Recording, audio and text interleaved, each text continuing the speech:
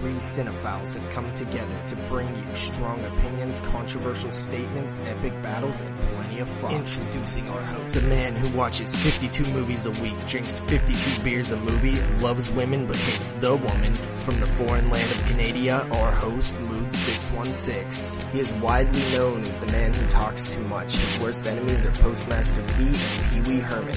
He said Hellraiser was overrated and Leprechaun Origins wouldn't suck. He's the full-blooded half-Mexican, JP. Finally, we have the man who doesn't talk enough. He is best friends with Sean S. Cunningham. His favorite horror movie is Gummo. He is your favorite Jew and mine, Jeremy. Together they are known for extending a helping hand to vampircons everywhere. They are the 22 shots of moods and horror. Yes, y'all, it's going down right here, episode 37 of the 22 Shots of Moods and Horror coming at you live. Yes, I am your host, Mood 616, and of course, I've always got my two hombres on Hombres? Nice. Yeah, NES Ruler 22, also known as Jeremy, and of course, we got the real hombre, Double Shot J, also known as JP. What's going on, homies? I don't know, but that sick voice sounds a little deep there. Yeah. I know, man. I apologize to people out there. My voice is like gonna be on and off on this show. I've been sick for like the last 3 days, and I'm hacking up a storm. And yeah, but you're not working. Sounding gross. You're not working outside anymore, are you? Well, I haven't been working the last 3 days either. I mean, but like, you used to always outside all the time, so you always were sick. Yeah, but you're true. You're not going to be outside as much. Not as much, no. That's nice, I guess. A couple weeks back when I was really sick, that was like one of the worst experiences ever, especially recording the show like that. It was awful. Mm-hmm. Yeah, so unfortunately I get to experience that this week. Ugh, of course. How were you feeling yesterday? I felt pretty bad yesterday, actually. Oh, really? Yeah. But, like I said, it's just been, my voice is just on and off, so I don't feel as bad today, but, talking wise, it just gets a little tough at times, so we'll see how it goes. Okay. So anyways, guys, how was your guys' Christmases? Christmases? Oh yeah. Well, I think it would be Christmas, like cacti, because it's only one, me. Because Jeremy does not participate in the Christmas holiday, right? I mean, that's why I kind of laughed when I said that. I was like, oh shit. Yeah, all I do is watch the Pee Wee Christmas special and eat Chinese food. See, sounds about right. My Christmas was actually just kind of non-existent. It just kind of went right by. It was probably the least amount of importance in my whole life, probably. I didn't have anything planned. I didn't really do anything. Christmas Eve, I went up the road to my cousin's house and chilled while watching Frosty the Snowman, and I came home, went to sleep, and that was pretty much it. It was really nothing, but I did check out A Christmas Story a couple times, and I did watch a couple, I watched one Christmas horror film at least, so. Because we watched enough last week, right? Yeah, right. Nice. Yeah, I mean, I try to hold it together. Yeah, what did you do, Moods? I don't know. The same old stuff. Just spend time with the family and Aaron's family. Got anything good? On Christmas Eve, and then went over to my auntie's house and stuff, and actually got home pretty early. Chilled out on Saturday. I was up really early, so I actually crashed out really early on Christmas Eve, or on Christmas Day, which was super unusual. But as you guys know, I hadn't slept really much in like 3 days. I think I only had 5 hours sleep in 3 days, so it really did not contribute to me, staying healthy. Caught a cold and just was devastated by it, so wasn't sleeping much. And I don't know, Christmas itself, it was just spoiled rotten as usual. Nice. It was hard to enjoy it though, because I was so sick, and it was like, but I still had a good time. Whole family. Aaron cooked an awesome dinner, and you always get good shit. So. Yeah, I always feel like you're eating very well. Yeah, that is true, man. Yeah. Like, oh, her dinner was it was fantastic, man. It was so good. But it was, like pretty much after I ate a huge meal, did the dishes, and like I was snoring by like 8:00 because I was just not feeling good, but I was full of turkey and stuff. So it was good. It was good. You're all eating good up there in the north, and I'm in Southwest PA eating noodles and noodles every day. You guys have something in common, man. Jeremy's eating Chinese on Christmas, and you eat noodles too? I'd rather eat Chinese than noodles and noodles, to be completely honest. I was stuck eating noodles and noodles all the time. I'd go fucking insane. Yeah, I actually haven't really ate much of that lately. I actually ate steak today, so I can't complain too much. Oh yeah, you can't complain about that for sure. What did you get for Christmas, Moods? Oh, a bunch of stuff. I think that I got the Twin Peaks Blu-ray series, which was really cool. Nice. Yeah, unfortunately, I didn't get the Pee-wee set, but it's fine. I got the Twin Peaks one, which was really awesome. A million times better than the Pee-wee set. Not really, but that's all right. It was so cool, man. I was like, I opened it up, and I was looking at the features and stuff, and then I realized it actually comes with the movie in there too, on Blu-ray. Oh, I was nice. like, I didn't even know that. I was like, that's a total bonus. So that was really cool. I got a bunch of other stuff, some more movies, and just basically just got spoiled rotten as usual. You always get the good shit. Yeah, he does. So we had a Christmas party at work on the 23rd, and I actually got some gift cards. I got like a $50 Walmart gift card and a $25 Amazon gift card, so that was kind of dope. So Nice. I'm going to be able to buy some extra stuff with it. I won 150 off my brother yesterday in poker, so... You guys were playing poker yesterday? Nice. Yeah, I won 150 off of him. Did he let you win? No. That's how my brother, growing, from, 18 to, 22, he used to play cards, and that's how he used to make, his living. He used to play in, Texas Hold'em tournaments and shit like that, so... What's the age difference? 5 years. Oh, wow. It's not that much. Nah. But, it's like that, so we never were in the same schools growing up. Yeah. Yeah. Interesting. Well, that's pretty good, though, man. Extra spending money. If he's used to, making a living off playing cards and you're taking 150 off him, Yep. you feel good about yourself then. Oh, yeah. Especially with me, I don't win shit. So that was kind of an interesting story, though. I mean, you didn't know your brother was coming into town, and he just knocks on the door, and there he is. Yep. When was the last time you seen him? Last September, a year and a half. So just over a year. 15 months ago. Yeah. Yeah. Yeah. Where's he living? Oregon, Eugene, Yeah. just in the middle of nowhere. He tells me, but Eugene, Oregon. I actually know exactly where that is. yeah, it's not too far from you. No, technically, it's not. It's not actually. I've been right through there actually. Yeah, it's right south. Mm-hmm. Yeah. So he keeps getting more west and north. I see. Because wasn't he? He was in Denver there for a while. Yeah, wasn't he was in Denver, and he was in California for a little while, but now he's in Eugene. But he tells me he wants to go back to Denver, so. Surprised he's not making his way up to the Seattle area in the Washington area. Yeah. It's all legal there, man. Yeah, but it's legal in Denver too, so it's I don't know why he doesn't go back to. That's true. It wasn't legal there when he was there, though, was it? No. Too much competition where it's legal, man. There's only 2 states where it's legal. I think exactly. 2 states. Interesting stuff. Yes. How about that poll, guys? Yeah. Yeah. How is that poll going right now? I actually didn't check on it today. I haven't checked it today, but I was very surprised at the results so far. Yeah, me too. And they keep changing kind of positions too, so which is kind of interesting. So, I was definitely really surprised to see the ones that were at the top. Yeah. Yeah, I was so surprised.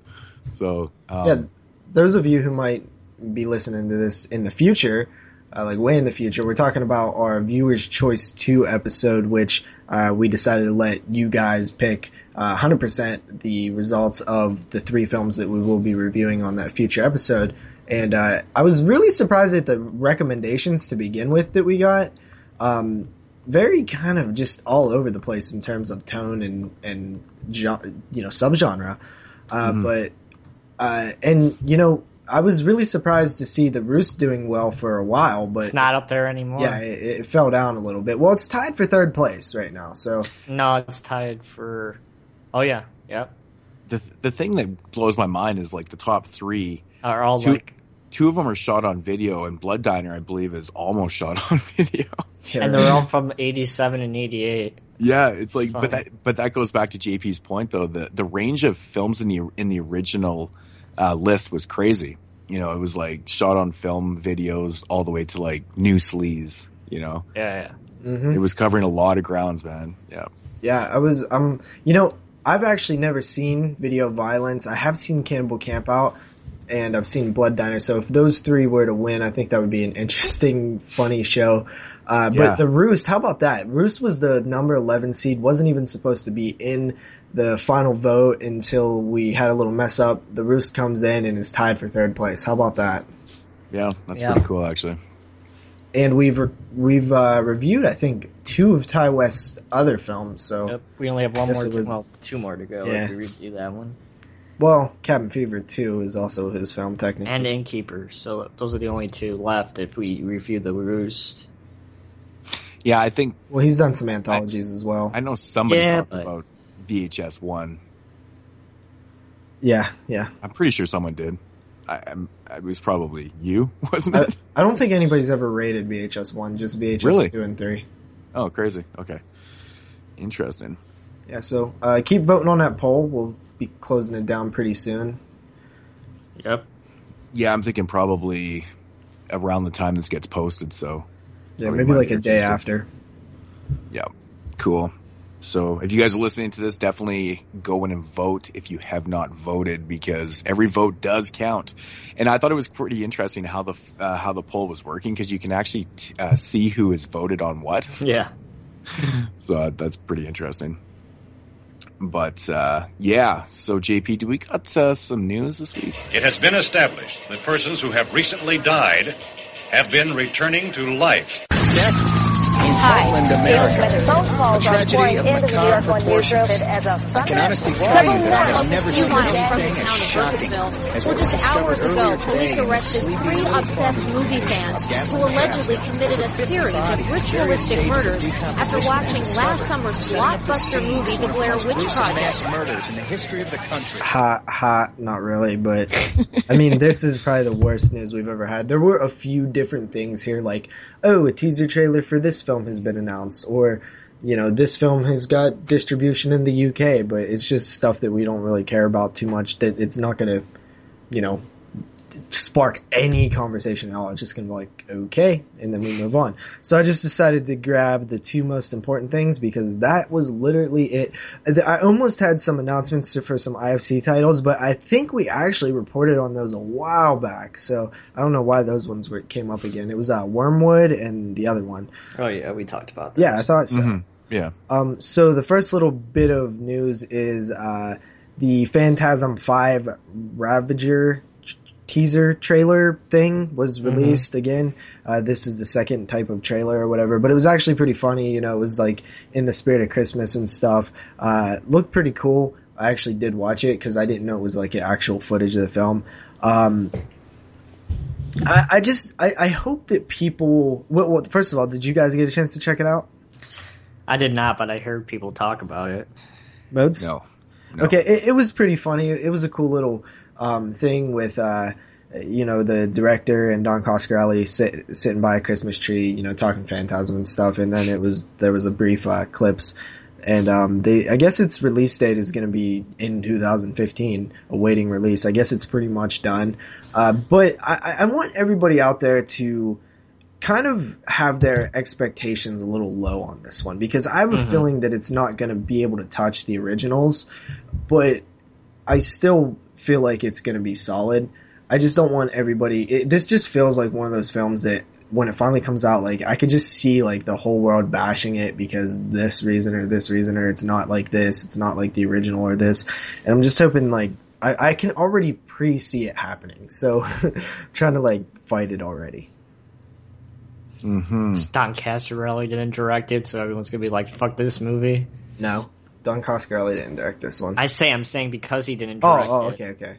Yeah. You know damn well he was there. I mean, that's pretty much the main reason not to get your expectations up too high. Yeah. Because you know it's going to be a little different than the first 4 right there alone, right? So you kind of got to, disconnect yourself from that to enjoy it. I really do hope it is good because Phantasm is one of my favorite franchises, and if this one is really shitty, it's not really going to hurt the franchise for me, but it's just, it's definitely going to have that little dark spot on it now. Because there's always a dud in every franchise, so like there seems to be, with the exception, in my opinion, of like Phantasm and Psycho, and there's a couple that have got solid ones, but yeah, there always is that dud. Well, let's look at it.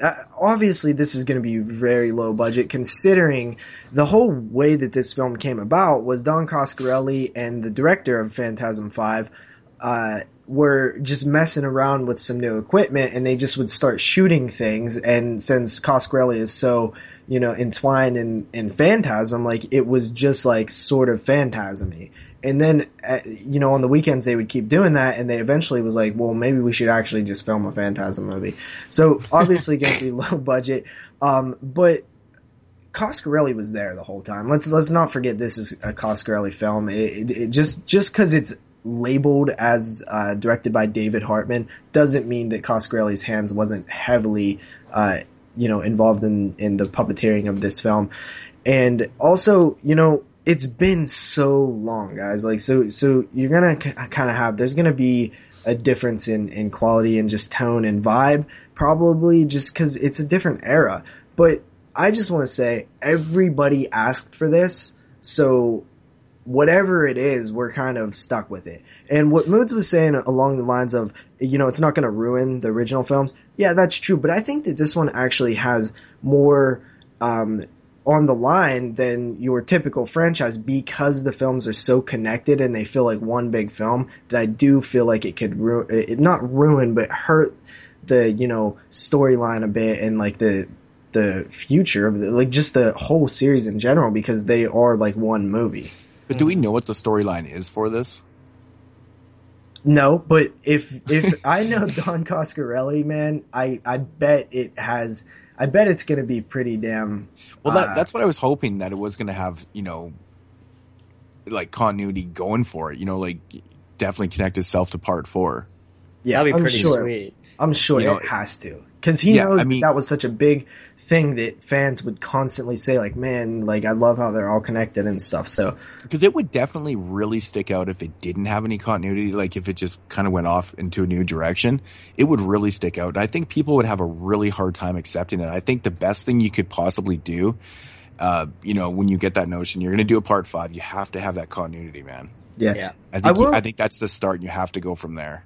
I'm not sure if like all the color correction and stuff is like done, but I felt like this one seemed a little light, like a little bright. Cause when I think of Phantasm, I think dark. Mm-hmm.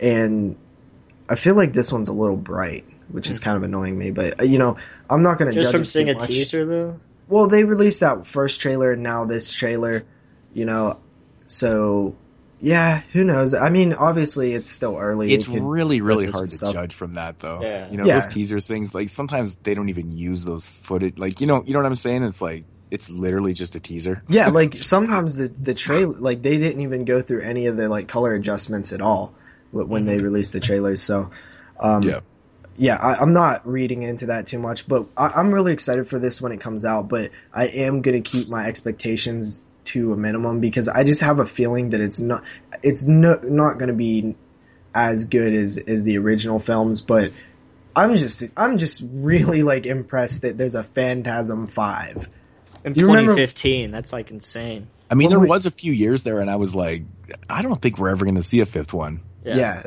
And I remember when you first noted that there was one possibly in the makings, I almost shit my pants.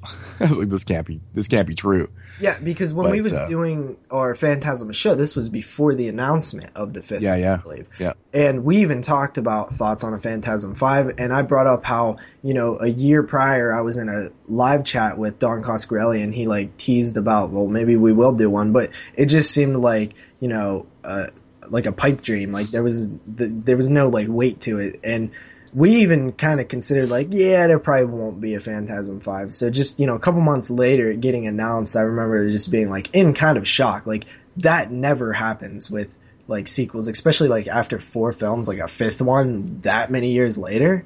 Crazy. Yeah, it really is.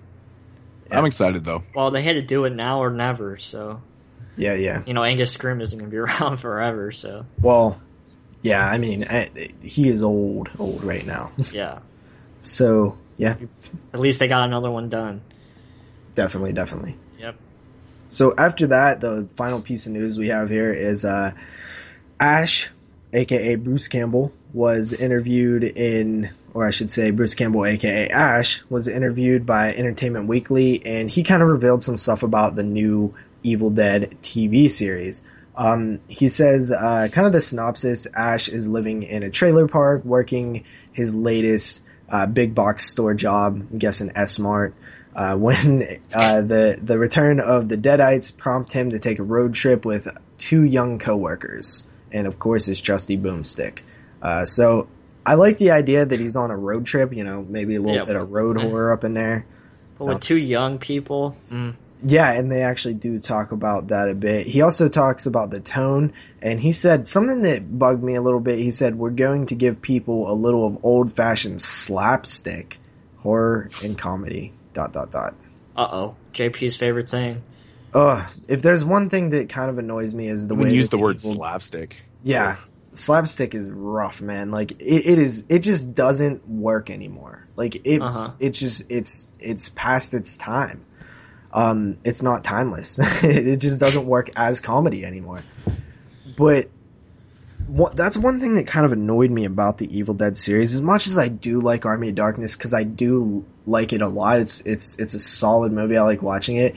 It just kind of always bugged me that it got that ridiculous. Because what was wrong with Evil Dead 2? Like, why did it have to go that far into it, with the slapstick? I mean, it's straight up Three Stooges at points, Looney Tunes as hell. So yeah, I mean, he then also talks about, the type of character Ash is going to be after all these years. You can read the whole article, online. It's posted everywhere pretty much now. But he said, Jeremy mentioned about the 2 co-workers that will be accompanying Ash. One is a male, and the one is a father figure type deal, but they both sound like they're male. And I think they said that Ash could have a daughter also. Not really digging that. The thing is that Jesus you have Christ. to realize is it's not a film anymore. It's not going to be a 90-minute thing. Like, you're going to have a lot of downtime where there's character development and lots of dialogue. So what do? Just have it be Ash himself? You know what I mean? all these new additions and stuff, it sounds like a fucking sitcom. Maybe like a Full House type deal. Has a catchy intro theme song. Yeah. Oh yeah. But I saw all this coming. Like, you just can tell as soon as they mentioned that it's going to be a TV series. It's so hard to judge from what we hear. I think in this case, it's one of those cases where you really have to see it. Mm-hmm. Yeah, because because it might be good. It's so like, up in the air, right? Yeah, I mean, it could be really bad or it could be good. Like, I honestly don't even know what to think of this, so I'm just gonna reserve all judgments and just fucking watch it. And is this gonna be like a show where a different director directs every episode, or is it gonna be like Sam Raimi's gonna direct everything? I do remember when we reported on it that they when it initially was announced, that was part of the news. I just can't remember what it was. I want to say Sam Raimi was directing all the episodes, but I could be wrong. You don't see that very often. Yeah, I was going to say that's pretty rare. Yeah. That's interesting. And he said about CGI and stuff, he said, I have a hunch we'll do what we've always done, a kind of combo platter, which is better for the audience anyway. I don't think that's what they've always done, first of all, because... yeah, they were around before. Yeah, but... Yeah. I mean, you're right, dude. It's just, you're gonna have to wait till that first episode cracks open, and you're gonna just have to see what they brought to the table. Like, what what kind of film is it going to be? Is it going to be Evil Dead 1? Is it going to be Evil Dead 2? Or is it going to be Army of Darkness? Because in my opinion, all three have, completely different tones. Or maybe it's going to be all three mixed in one. Together. Yeah. I mean, maybe. The way it makes it sound right now, it's kind of going that way. Yeah, very possible. I think they're going to. Yeah, so I mean, who knows? We really just got to wait and see. One thing I believe that we can count on is Bruce Campbell showing up. Because that character is so, it's him, right? I mean, it's iconic. That's what he's known for. So I'm sure he's gonna give it his all, not to kind of ruin the legacy of that character and himself. So yeah, I mean, I think we can count on that at least, And it's not often that you see, TV remakes or film remakes where we have the original character, the original actor still playing the character so many years later. Like, we've seen it with Robert Englund, we've seen it with everybody. They always get recast, so that's one big thing that is awesome. Yeah. And that's it for the news. Holy shit, really? That's it? 2 pieces? Yep. And we stretched them out way longer than I thought we would. That's really crazy. We seems to always be able to do that. Alrighty, so getting into mood swings here, we'll start off with the releases for December 30th, 2014, and much like the last couple weeks, it is very scrawny. Yeah, I'd expect this week to be, because it's like, oh, that's New Year, like the end of the year. So it's like, who the fuck's gonna buy movies? Yeah. It really, really scrawny finish to the year. This whole December has been pretty nasty. But first up here, we got a film from Scorpion Releases called A Candle for the Devil, being released on Blu-ray. Cool cover art. Yeah, awesome. I've wanted to see this movie for a long time, and I can't believe it actually got a release. So this is pretty damn cool. Looking forward to checking this one out. Then we got another film from Scorpion called Strip to Kill. This one is being released on DVD. I think it's already been released on DVD, and now the Blu-ray is just coming out on the 30th. So, or in the 20th. Yeah, the sounds 30th. Sounds like a diploma title. Strip to Kill. Yeah. That cover art looks painful. Dress to Kill, Strip to Kill. Yeah, I don't really know much about this one, actually. It's kind of odd, but I know, like I said, the DVD did come out a couple weeks back, and then they dropped the Blu-ray like a couple weeks later. I think something happened with their distributor or something like that. I was reading a little piece on why that happened, but I think it actually had something to do with Blu-ray cases, and I shit you not. There's stuff like that always happens. Fucking Elite screwed up. Well, because Scorpion doesn't like to put out their releases in eco cases because the fans always bitch. So they were having problems with the people that were, doing their... Scorpion's good people. Yep. Yeah, and so they actually delayed their release because they didn't want the eco cases, and they had to wait for this other distributor, whatever the fuck, because only so many people are not... Or there's only so many companies that are not using the eco ones right now. So it kind of held up production. Hopefully they all don't go to eco. What a bunch of goddamn bullshit, man. That's a whole topic in itself. At least they understand. Yeah, at least they understand that because they've been reading on, Facebook and stuff. People complaining about the artwork getting torn and shit, and it's a big deal, man. When you're spending, when you're spending $20-$30 on a Blu-ray, for these cult films and stuff, the last thing you want is a shitty fucking cheap eco case that's wrecking your fucking art. Yeah. I mean, at least, and I'm so happy that a company like Scorpion actually reads, on Facebook and fucking listens to the fans and stuff. Like, don't want fucking eco cases, so they don't give them to them. Yeah, awesome. It's like, and then that's like the argument. It's like, well, you don't care about, saving plastic or, the environment or whatever. It's like, look, if you buy an expensive ass guitar, are you going to put it in a goddamn eco-friendly guitar case? No, you're not. They're built to be protected.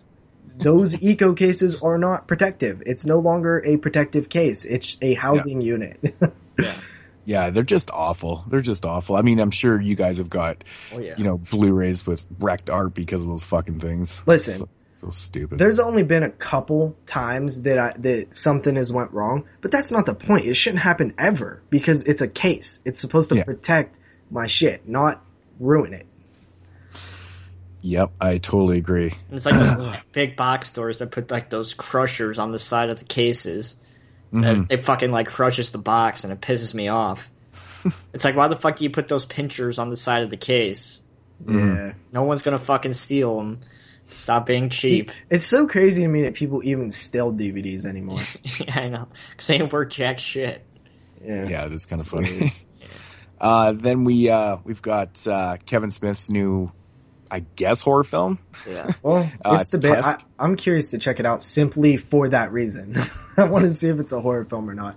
But I know it definitely has comedic elements in it and stuff. But we all know the story behind Tusk. As long as this one's not $24.99, and I'm pretty sure that it'll hit Walmart, I'll probably grab it at Walmart the day of release so I could squeeze it in before the end of the year show. Yeah, I hope it's not too much either. So $15 on Amazon. No, that's not too bad. For the Blu-ray? Yeah. Oh, wow, that's actually a really good price. Yeah. I think it's like $30 on Amazon.ca. Of course. And it will take 2 months to get there. Oh, it's fucking bullshit. 2.5. Okay, then next up we got a film. I don't really know anything about it. It's called APP or App, I guess. It kind of looks like a like Species type sci-fi crappy movie. Yeah, the only thing I do know about it is that it's German. Yeah, it looks a little more sci-fi because it doesn't even look German to me. I know, it's weird, eh? Doesn't look. It looks like American crap, really. Yeah. It does, actually. Those stupid Americans make nothing but crap. American sci-fi Walmart crap. Asylum crap. Yeah. Well, maybe the Germans are getting into that market too. Yeah, right.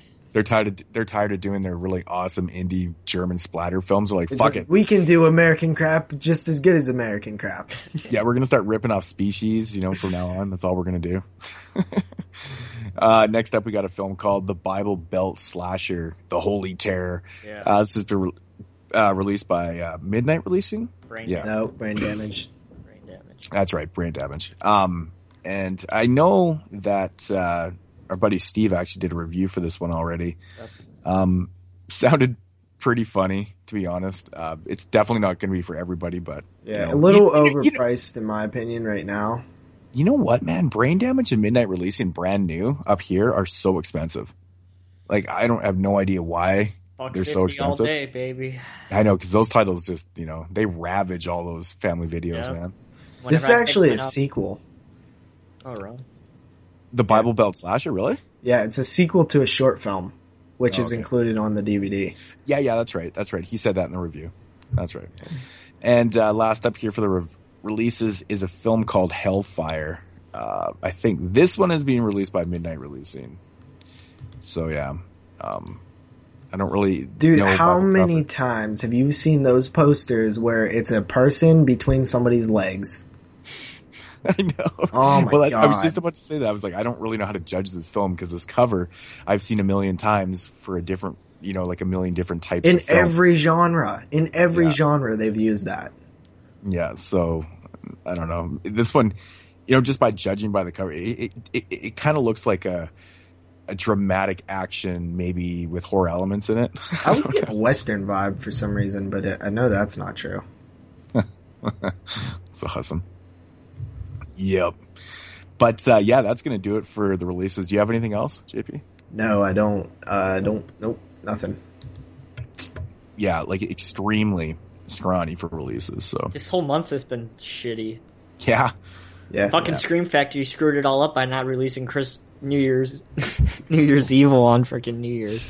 Oh, I know. I'm still fucking butthurt about that. Fucking Scream Factory screwed everything up. Yeah, it's pretty funny. That is fucked up to miss that, to announce a film for like such a specific release date and then not get it in there. They ruined the whole month. Not deliver. I know. It's like you might as well wait till next year to release it. Yeah. Yep. Alrighty. So getting into some Q&As here. Yeah. What's the first question, JP? Oh, damn it. Well, we could do voicemails if you want to do that. Voicemails. Okay, we can do that. All right. So the first voicemail comes from our good buddy Brandon. Hey guys, Brandon calling in for this week's top 5, and I decided to go with top 5 cover boxes that scared you when you were a kid.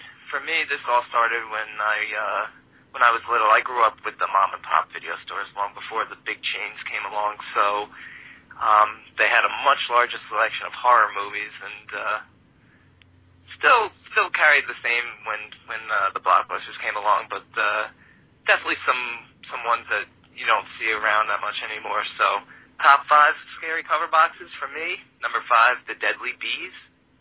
Number 4, Rabid. Number 3, Carrie. Number 2, Fright Night. And number 1, by far, Trilogy of Terror. So, yeah, that's my list. Be interested to hear what you guys say.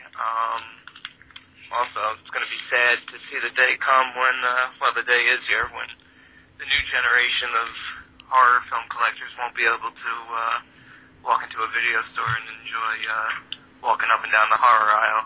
So, yeah, that's it for this week, and talk to you guys next week. Keep up the good work. Bye.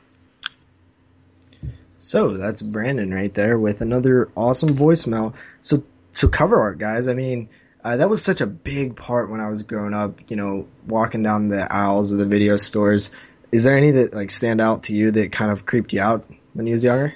I remember going into the video stores with my parents, as a young kid, in the 80s and stuff. And of course my parents would run over to like the new releases or whatever and pick out the new Barbra Streisand fucking whatever. Some mainstream bullshit. But I would always run to the horror section because that was where the cover art was at, man. Yeah. Even though chances were they weren't going to rent me some of those films, I still wanted to look at it. We all did, Yeah. Always had to head over to that section because, like I said, it was by far the best. The one cover art that I always remember staring at, and I was actually kind of terrified to rent for like a long time because the cover was kind of nasty looking, and it was the cover art for Demons. Do you guys remember that real nasty fucking gooey demon? I thought that was. Yeah. I remember the second one. I don't. Not the first one. I don't remember that cover art at all. Oh, really? Yeah, because that one used to stick out all the time because it was just the black background with that fucking nasty looking demon on it, and it used to kind of scare me because it always stuck out, and I was like, I don't know about that one. But I was young, but yeah, that one always stuck out to me. Dead Alive, man. That one's so like simple, but I don't know, something about like this lady ripping her face apart. I have a few cover art like memories, and one of them, the one that actually probably creeped me out the most was Leprechaun 1 and 2. They creeped me out. I did not want to rent Leprechaun, but I did at the same time, and I would rent it. And it always creeped me out. It really did when I was a kid. Another one that I always remember really like being drawn to is Texas Chainsaw Massacre 2. And it's so weird because I didn't know, I hadn't seen The Breakfast Club, or if I had, I haven't seen the poster at the time of this, but it is, just The Breakfast Club poster. Yep. But it always drawn me to it for some reason. I remember always walking up the steps where the T's would be, and the Chainsaw 2 cover art on the box would always get me, and I would always rent that one. Another one that I loved is I would stand there at the Fridays and just see all the cover arts, and I just loved that, like seeing all of them together. Same thing with the Elm Streets. One that actually, this is like kind of the how cover art can ruin a rental for you.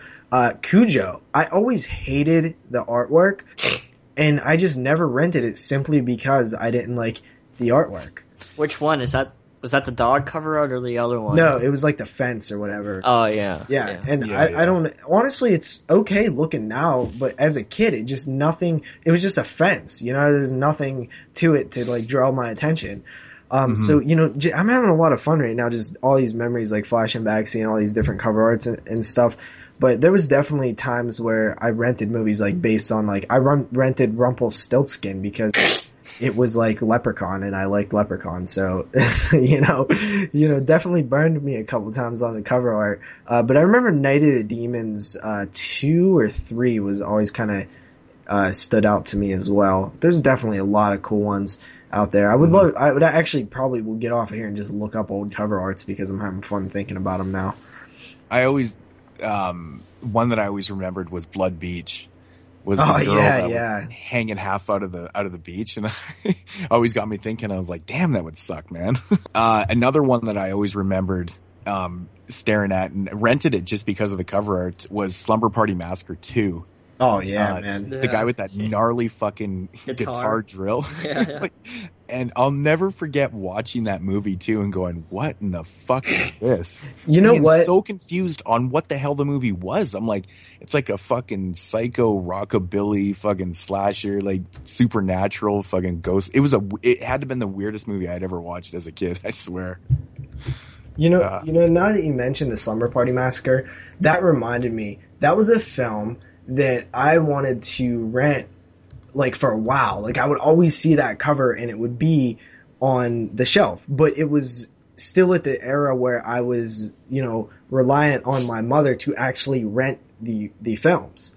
Mm-hmm. So I remember, like, I knew that, like, I was allowed to watch pretty much anything, but at the same time, like, I felt like as a kid, like, I was even smart enough to know this. Like, I know that, like, a bunch of, like, half-naked girls, like, on the cover with this guy, once again, between the leg shot, on the cover, like, might just kind of come off weird. So, like, I never had the balls to take it up there until I actually grew some balls and took it up there, probably around puberty time. So, so yeah, I mean, for the longest time I wanted to rent that as a kid, but it's just like that poster was like a little too, like, it did its job, right? Like, you wanted to see it because of that reason, but at the same time, being so young, I was a little nervous to actually present it to my mom, even though she would have not even gave a damn. So yeah, my parents were really big Stephen King readers, which ultimately got me into reading novels at such a young age. But so I was really drawn to anything that I knew that was adapted from Stephen King's work. And damn well they threw it right up on the cover. Yeah, so, I mean, yeah, I totally know what you're talking about with the Cujo one, but Pet Sematary is one that I always remember and was drawn to, which ultimately, that was the first Stephen King novel I actually ever read as a child. I was actually in grade 4. It took me a long time to read it, but yeah, Pet Sematary was another one I always remember in the movie store. And you mentioned, like, Nightmare on Elm Street. Yeah. Fuck, man, I used to love doing that. They'd all be sitting there lined by, side by side and stuff. And it depended what year it was, back in 87, 88, all of them weren't out yet, and stuff. But that was always really cool to do. Another one that I always remember as a kid was Scanners. Yeah. Dude, that dude, like, I was like, what the fuck is going on? Because I had no idea. Actually, the first time I watched Scanners, I was really young, and I'll admit I pretty much had no idea what the fuck was going on.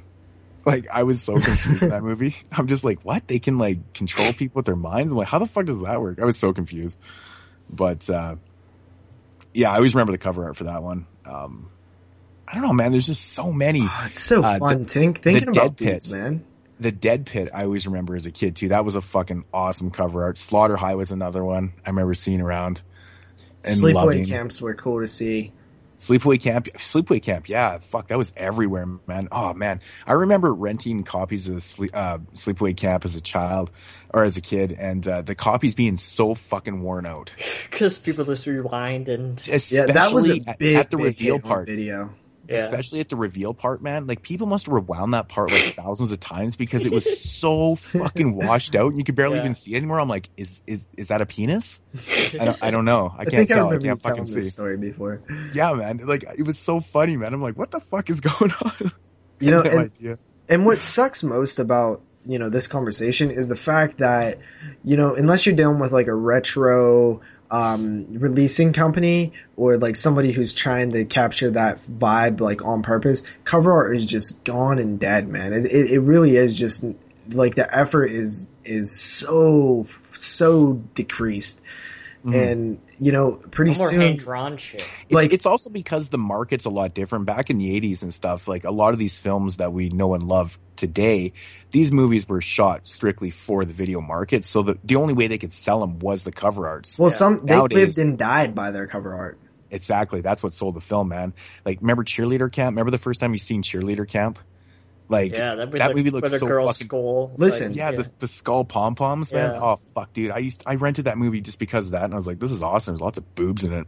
There's stories that. of films that had cover art before there was even films. Like that, it still happens today. In certain cases, but you create an entire movie just based on a concept Cover cover art. yeah. Charlie Band did that a lot, I believe. Oh yeah. Nail Gun but Massacre, another one. The worst era, even worse than this era, for cover art is definitely the 90s. The worst cover art. I mean, there was some gems there, but how many times can you see a list of faces, floating heads with cast? It started with Scream, and it kept going. And there's literally, dozens of these cover arts that are exact mimics of Screams. Hell, even Halloween, Resurrection, and H2O hold the same bullshit. It's crazy, dude. Listen, guys, anybody out there, go start looking through the cover arts of the 90s. They are all the goddamn same. It's insane. It's so bad. I hate that era. I hate that era of cover arts. It bugs the hell out of me. I hate that era, period. Well, I wouldn't go that far. Oh, dude, how could I fucking forget? This one just came to mind, too. The Hills Have Eyes. Man, every time I see that cover art, man, it was like Michael Berryman. That guy. Like, I used to think as a kid he was wearing makeup. Yeah, right? Because he's so freaky looking on the cover. I'm like, holy fuck, man. Like, that guy's one freaky looking fucking dude. Yeah. Fucking Hills Have Eyes. Man, you could go on all night with this conversation. One more. So many fucking movies. One more. Okay, so I was in probably 5th grade, and I was going to the video store, and I was I was staying at a friend's house. We rented some shit like Texas Chainsaw 2, Leprechaun, some other bullshit, and I seen what was a box cover of Freddy, but it wasn't the 6 films that I was familiar with, the 7 films that I was familiar with. It was something else. And we had already grabbed the films we was renting, and I wanted to look at it, but the mom was rushing me, so I left it there. And when I went back to that video store, it was one I barely went to. It was gone. And forever, I had no idea what that cover art was until years later. I was watching a YouTube video, and it was a VHS tape of Freddy's Nightmares, which I had no idea existed at the time. So I was like, there's another Elm Street film that I've never seen at another, video store. And it bugged me for years, dude. I did not know what the hell it was, because it was just Freddy, and I was like, what the hell is this? Is it another Elm Street film that I've never seen? Oh, it was great. The Legend of the Lost Freddy film. Yeah, man. How can I forget House, too? House was another one. Oh, yeah, House is great. Yep. I've rented House many a times. So yeah, I mean, that, like you said, it could go on and on. That was definitely a good topic. Thanks, Brandon. But you want to move on? Yeah, let's move on. All right. So we have one more voicemail that is also from Brandon. Hey guys, it's Brandon calling in again. You're getting a double dose of me this week since my last message missed out for last week's podcast. I forgot about the scheduling change, so 2 messages this week. Hope you guys enjoyed the first one, the top 5 cover boxes. Very nostalgic question. I loved walking through the mom and pop video shops and checking them out. Unfortunately, that's going to be lost on the new generations of horror fans to come. But this week's question is more of a, it's more of a top 3 list. Not even a top 3, just 3 movies I'm going to mention that are undermentioned and hidden gems, as I'll call them, and must-sees. And I'd love to hear more people talk about these undermentioned, underappreciated films, because I like to check them out myself. And while none of these 3 are horror films, they all have elements of them that make them quite horrific. The first one is from 2002. It's a crime drama by Lucas Moodysson. It's called Lilia Forever. I've seen this film mentioned a lot on most disturbing lists, and besides that, I don't really hear people talk about it, and it's an absolutely phenomenal film. The second film is a documentary, which is a crime drama called Dear Zachary from 2008, and this film is truly a must-see. It is an hour and a half long, and the first hour and 25 minutes is just a gut punch to the soul. It's that sad and depressing, but the last 5 minutes really is very uplifting, and it's really a film that all people should see. And the final film is actually one of my favorite films, period. And it's from the writer of The Exorcist, and I believe I sent you guys an email about this, but you could ignore that and just play it on here. It's a 1980 drama thriller called The Ninth Configuration by the writer of The Exorcist. And this film is just brilliant, and I love it, and I don't hear people talk about it. I just want to know if you guys have seen any of these, your thoughts on them, and any other suggestions for hidden gems. All right? Take care, guys. Talk to you next week. Bye. So that's Brandon once again with another awesome voicemail. I've actually not seen any of those three films that he mentioned. I haven't seen any of them. The only one I've heard of is Dear Zachary, though. And a documentary sounds interesting. Yeah, I've heard of that film. I haven't heard of the other ones, so unfortunately none of us can really comment on them, which sucks. But you know, hidden gems is an interesting topic, and it's so weird because to you guys, I probably don't have any hidden gems, but to like random people I meet, like I have tons of hidden gems, but you fuckers out there have seen like every damn movie, and like I don't have hidden gems for you guys because you've seen them all. Mm-hmm. Yeah. I know Mood's got some hidden gems. What you got? I don't know. I mean, there's so many. Actually, one recently that I'm just because I'm looking at my list right here. In my opinion, it kind of is because this is an anthology film I never hear anybody talk about. Actually, I'd never really seen or heard of this until I think it was about last year I came across it, and it just took me a long time to actually acquire it for my collection. And it's a anthology film called Trapped Ashes from 2006. Yeah, I don't think I've ever heard of that. And, you know, and I'm really surprised that more people don't talk about this anthology film. And it's strictly due to the fact of, like, who is involved with the making of this film. Now, there's 5 shorts in this film. And one is directed by Sean Cunningham. Another one's directed... My best friend. Yeah. Another one's directed by Joe Dante. I think you pronounced his name wrong. Oh, stop being a bitch. So we got Sean Cunningham, Joe Dante. You got Joe Guetta or something. He was the special effects visual for The Matrix, whatever. Branched out into the directorial thing. Monty Hellman, who directed Two Lane Blacktop, and of course it would have been Silent Night, Deadly Night Part 4. Yeah. Call back to last week. I did because I was like, Monty Hellman. Where does that sound familiar?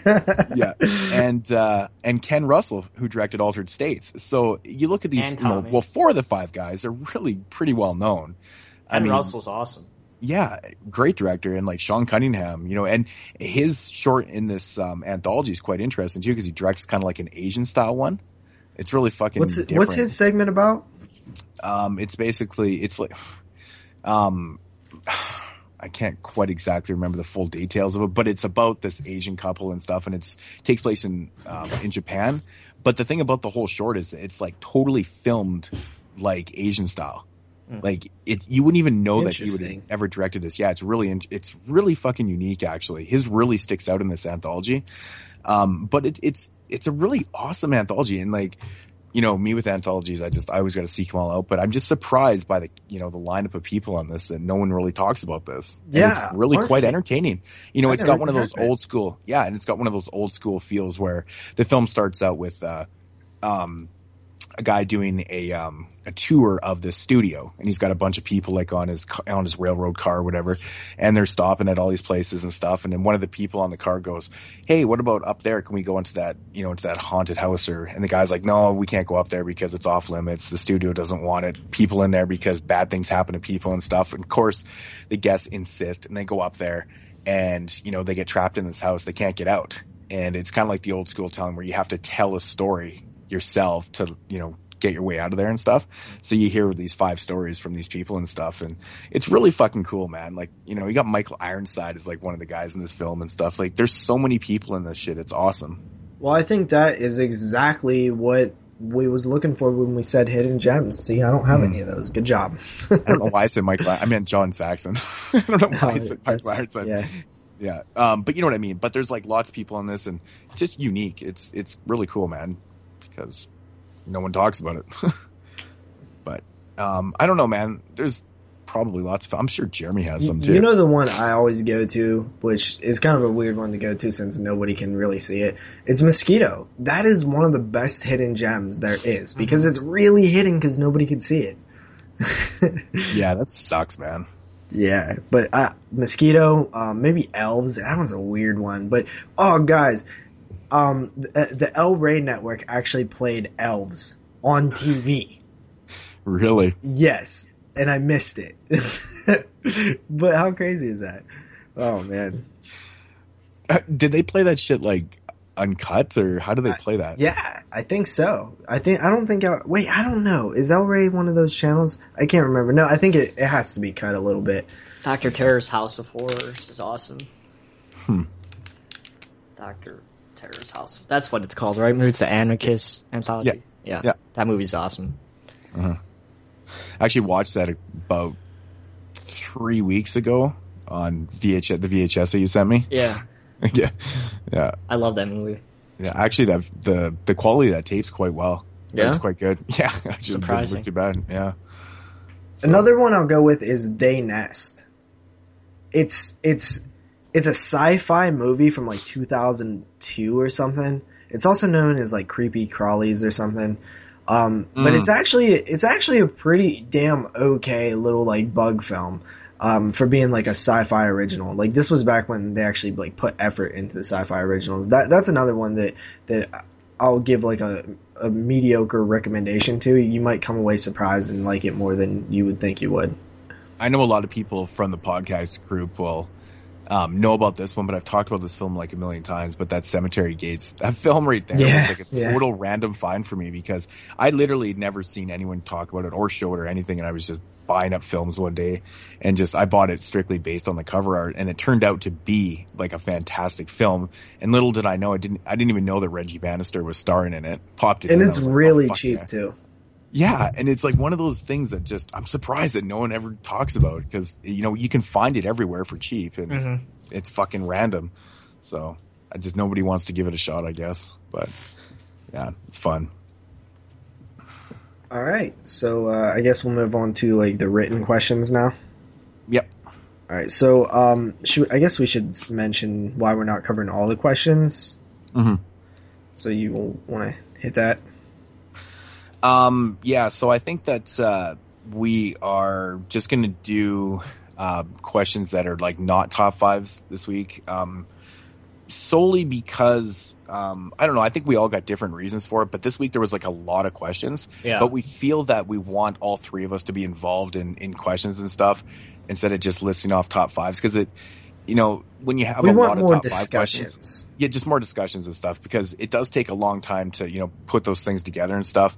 But we feel that, just having a general conversation with all three people is a little more entertaining even for you guys. Yeah. So as well I think as for us. Yeah, as for us too. So I think that if you guys wouldn't mind just, giving questions instead of maybe top fives and stuff, so we can just have, an awesome conversation, that would be great. Yeah, gear your questions more towards like a discussion type of question. Like the ones we just did are kind of like that, Yeah. And also we might plan on doing like actual like top 10 episodes of the type of questions that we've been asked in the past. So we kind of want to save those as well.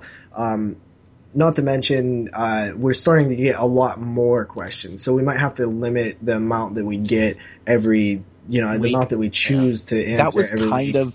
That was kind of the main reason why we just went with the like group discussion questions, because we were just simply getting too many. Yeah, like right? You skip 1 week for a franchise show, and all of a sudden you got a million questions. It's crazy. Yeah. So I mean, we really don't want the Q&A going like an hour and a half. So we figured if we kind of trim it down this week just to those ones, and then we'll kind of roll with that. I think that might work a lot better. Also, we're starting to get asked questions that we've answered in previous shows, which is not your fault, because some of you guys haven't been with us from the beginning. Some of you guys probably haven't heard every episode. So how would you know which questions have been answered? Exactly. And probably some of you just forgot. So, this is another way to kind of regulate it, where we don't feel obligated to answer every single question because we've already answered it or whatever. So we're kind of just going to pick, questions that we feel like will make good discussions or whatever. And also, we maybe might do like an entire show based on questions alone in the future. So, keep sending them, So we don't mind that you're sending them or anything. And don't ever feel like don't get offended if we're not answering the question. Because we're not. Yeah, exactly. we do appreciate it. I mean, we love it actually. Yeah, we just can't answer everyone every week now that it's got like crazy. Especially when we do like a franchise show, or if we skip a week or something, then all of a sudden we have 3 weeks worth of questions, which is like an hour and a half of the show. And we want to kind of keep everything trimmed down and nice and neat. Exactly. So what do we got up first here? The first one is, what movies have you seen that start off with one tone and end up with somewhat entirely different tone? Not talking about twists or anything like that or surprise endings, but just like a complete tonal shift. The one film that I always think of that applies to this is From Dusk Till Dawn. It's probably the film that's done it the best with a complete tone shift, because it's like a crime film into a straight up vampire horror film, like out of nowhere. Yeah. Mm-hmm. The very first one I thought of was Possession from 1981. That movie starts out kind of like a drama almost, a couple just scrapping like shit, and then it just turns into something that's so fucking weird and bizarre. Yeah, I have Alice on there too. Alice, yeah. Yeah. Because it totally starts out like, not too bad, and then the ending like totally switches from like a drama about a girl's downfall to like batshit crazy. Yeah, I think it's in the same world though. You know what I mean? Mm-hmm. Like it's not that like I'm looking for like a complete shift in tone. I mean, it is kind of, but like I try to think of films that are a little just more paradigm-y shift type. Mm-hmm. Well, I mean, if you've seen Possession, you know exactly what I'm talking about. Yeah, I've actually not seen that one. It's like a complete switch. It's really fucking weird. I don't know, like complete 180 shifts? It's a hard question. It actually is a hard question. Yeah, I mean, because the first thing that's come to mind are so many films that just have like, kind of, I guess, twists and stuff that change the tone or the whole feel of the film or whatever you want to call it. But I don't know, man. I always refer to this one film, Frat House Massacre, being like, it's actually a really fucking good movie, man. Surprisingly long too. It's like almost runs 2 hours, but the first half of the film is like, it's basically almost like 2 different films. The first half follows the brother, and then the second half follows the other one and stuff. It's, it basically kind of feels like 2 different films, but actually really entertaining, good film. Yeah, I don't think there's really been any as drastic as like From Dusk Till Dawn or anything. But there's some films that have like went super serious and then all of a sudden end up really comedic. Like I can't think of any offhand, but I know there's like a bunch out there where like I remember just it being like really serious and then it's just like, what the hell? It's funny all of a sudden? What's going on here? So what would you rather have? Would you rather have a film start out, super serious and end up comedic, or start out comedic and then end up super serious? Well, see, when it's really serious and ends up comedic, I kind of feel cheated, but if it's done the other way, I'm more surprised. I'm like, whoa, that just got serious. Like, you know what I mean? Exactly. Yeah. So like any random Adam Sandler film from like the last 2 years. Fuck's sake. Good. I was just thinking of that movie Click, man. That movie. That is like the greatest example of like that movie is supposed to be a comedy, but it's like super dark and total fucks with you, and you're like, oh man, I swear to God, dude. I watched that movie hungover as shit one day. I was like, I need something that's gonna like lighten the mood a bit. I watched freaking Click. And I'm like, haha, funny is, just rewinding the dog peeing or whatever, pausing the dog. And then it's like, just like sadness, depressing, like dread. That's how unfunny Adam Sandler's become, that he can't even make a comedy that's even remotely funny. It's actually like drama serious. Yeah, that was so bad. That was a good. Funny People has to be the worst title ever for a film. Yeah. Because that movie is fucking not funny. Nah. It's like super serious in tone and like, oh god, like come on, man. I don't know. Plus, that movie's way too fucking long. Yeah, it is long. Yeah. So, all right. Next up, we have a question that says, "What is your favorite type of performances by actors in full makeup?" Obviously, the big obvious one, right? Yeah. Freddy? Yeah. Robert Englund. That's obviously the first thing that came to my mind too. You know, honestly, the second one that came to my mind was fucking Michael Keaton in Beetlejuice. Yeah. Oh, nice. Yeah. That's a good one. Mm-hmm. Yeah, fucking great performance, man. So, I mean, it's not necessarily straight up horror film, but it has horror elements, though. Come on. Yeah. Beetlejuice is fun. Yeah. I thought of Tim Curry, Pennywise. Oh, yeah, definitely. Toxie, man. Toxic, yeah. God. Which is so funny too, because like in the Toxic Avenger films, like the dude that's playing Toxie, like the voice it's like a different voice dubbed over. Yeah. It's actually like two people playing Toxie. Yeah. You know what? I'll even go with Jason Kane Hodder from Part 7. There's a real performance there, man. You know, I never really thought of it like that, but interesting. If you want to stick in main franchises and stuff, Doug Bradley performance in Pinhead as Pinhead. Yeah, definitely. Creepy, man, creepy and good, real good. Warwick Davis, Leprechaun in the Hood. In the Hood. That's fucking awesome, man. I don't know if this one really counts as in makeup, but I guess it's like prosthetics and makeup because he looks completely fucking different. You wouldn't even know it was him.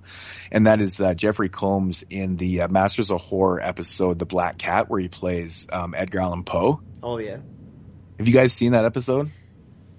Mm-hmm. Holy fuck, man. I thought of the episode from season 2 of Tales from the Crypt with Demi Moore. I love that episode. Yeah, where she yeah. It's the first episode, Dead Right. Yeah, she gets the fortune teller and stuff. Yeah, with Jeffrey Tambor, who's like the fat. Oh, the guy. fat. Oh, that episode's fucking nasty. Love that episode. Yeah. So you guys haven't seen the Black Cat episode? No. Where Jeffrey Combs plays Edgar Allan Poe. Fuck, man. The makeup and prosthetics that they put on his face it's fucking amazing what they did for like a Masters of Horror episode. Like he looks exactly like Edgar Allan Poe. It's fucked. It's really crazy. But anyways, his performance, fucking top shelf, man. Dope. Amazing. So great.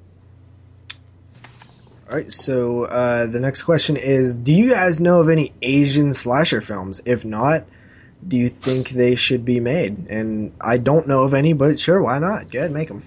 Man, all I could think of was like 4. Like only 4. Well, I mean, I was making this part of my list at like fucking 5 a.m, so it's kind of going through the collection, and the only ones I could think of were Death Bell, which can be considered a slasher. Dream Home, I guess you can consider a slasher. You fucker. Macabre. That's fucking my segment, you asshole. What's that? Dream Home. Oh, and and Bloody Reunion. Honestly, man, they don't make a lot of slasher films. Yeah. Asians do not make slasher films. It's fucking interesting. So I went online and I was like, fuck, man. There was a few more lists on there that I'd never seen before, but yeah, they don't make a lot of slasher flicks, man. Yeah, you know, slasher is very American because normally it has to do with, you know, teenagers and a very American style of, you know, the way that teenagers well, you don't have to keep portrayed. emphasizing American because there's a lot of Canadian slashers too. Well, you know what I mean. That pretty much the same thing. But no, I'm just bugging. Yeah, but you know, like I think it's just a cultural difference, right? Like little Asian girls probably act a little different than slutty American teenage girls, right?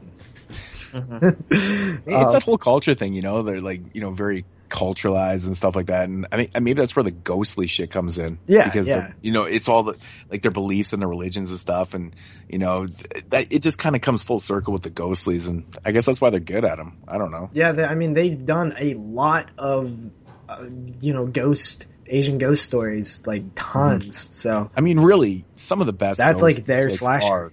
Yeah, exactly. Yeah. So if you look at it that way, they've made a ton of slashers. Mm-hmm.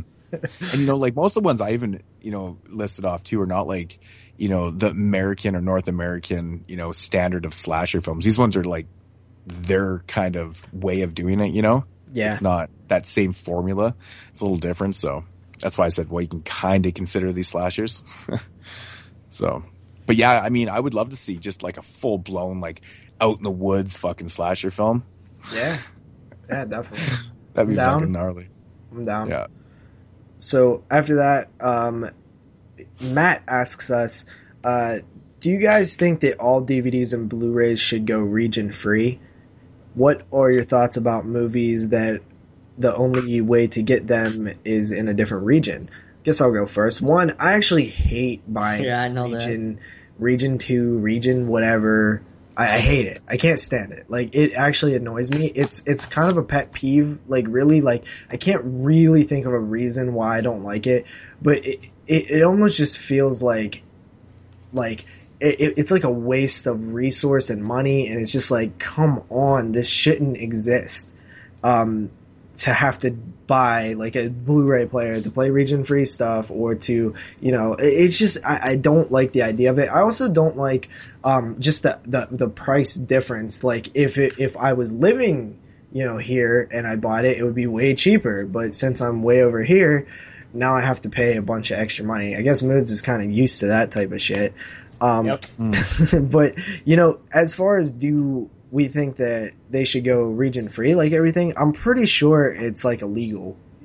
It's totally a rights thing. And when I first read the question, I was like, well, it would be super nice to have everybody in the world on, same region stuff, but it's like a rights thing. Yeah, because so Anchor Bay US might own a film, but Anchor Bay UK doesn't own the distribution rights to that film. So therefore, if they release a US region free, I think it kind of screws up whoever owns the rights over in the UK, because they're like, hey, well, you're technically just releasing it over here.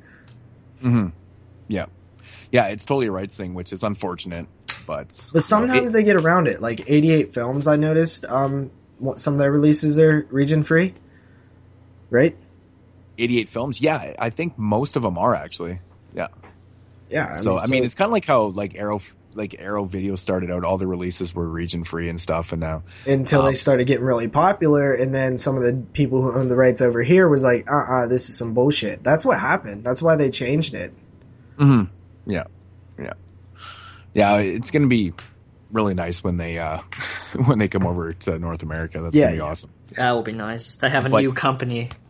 Yeah. But yeah, I mean, they're not the first ones. Yeah. By far. I mean, like Raro Video is an Italian company that has an American distribution now. Like all the Raro Videos that I buy are the American ones. Right? Yeah. It's an Italian company. So they came over and no one ever talks about them, unfortunately. But, no, I mean, the region thing, I understand people's, point and stuff, but I mean, it's not really that hard to get your hands on a region free player. But yeah, the cost of importing. They're expensive though, region free. Yeah, Blu-ray players, not DVD players, Blu-ray players. Yeah, I mean, it was. Yeah, I mean, it wasn't too bad, but they're getting cheaper. It's the importing thing, though. You know, the conversion rates and shit are just horrible. I think that's what really offsets. Yeah, that's what a lot of people don't like. So, and I know also that if I break down and get this super stacked edition of this UK release.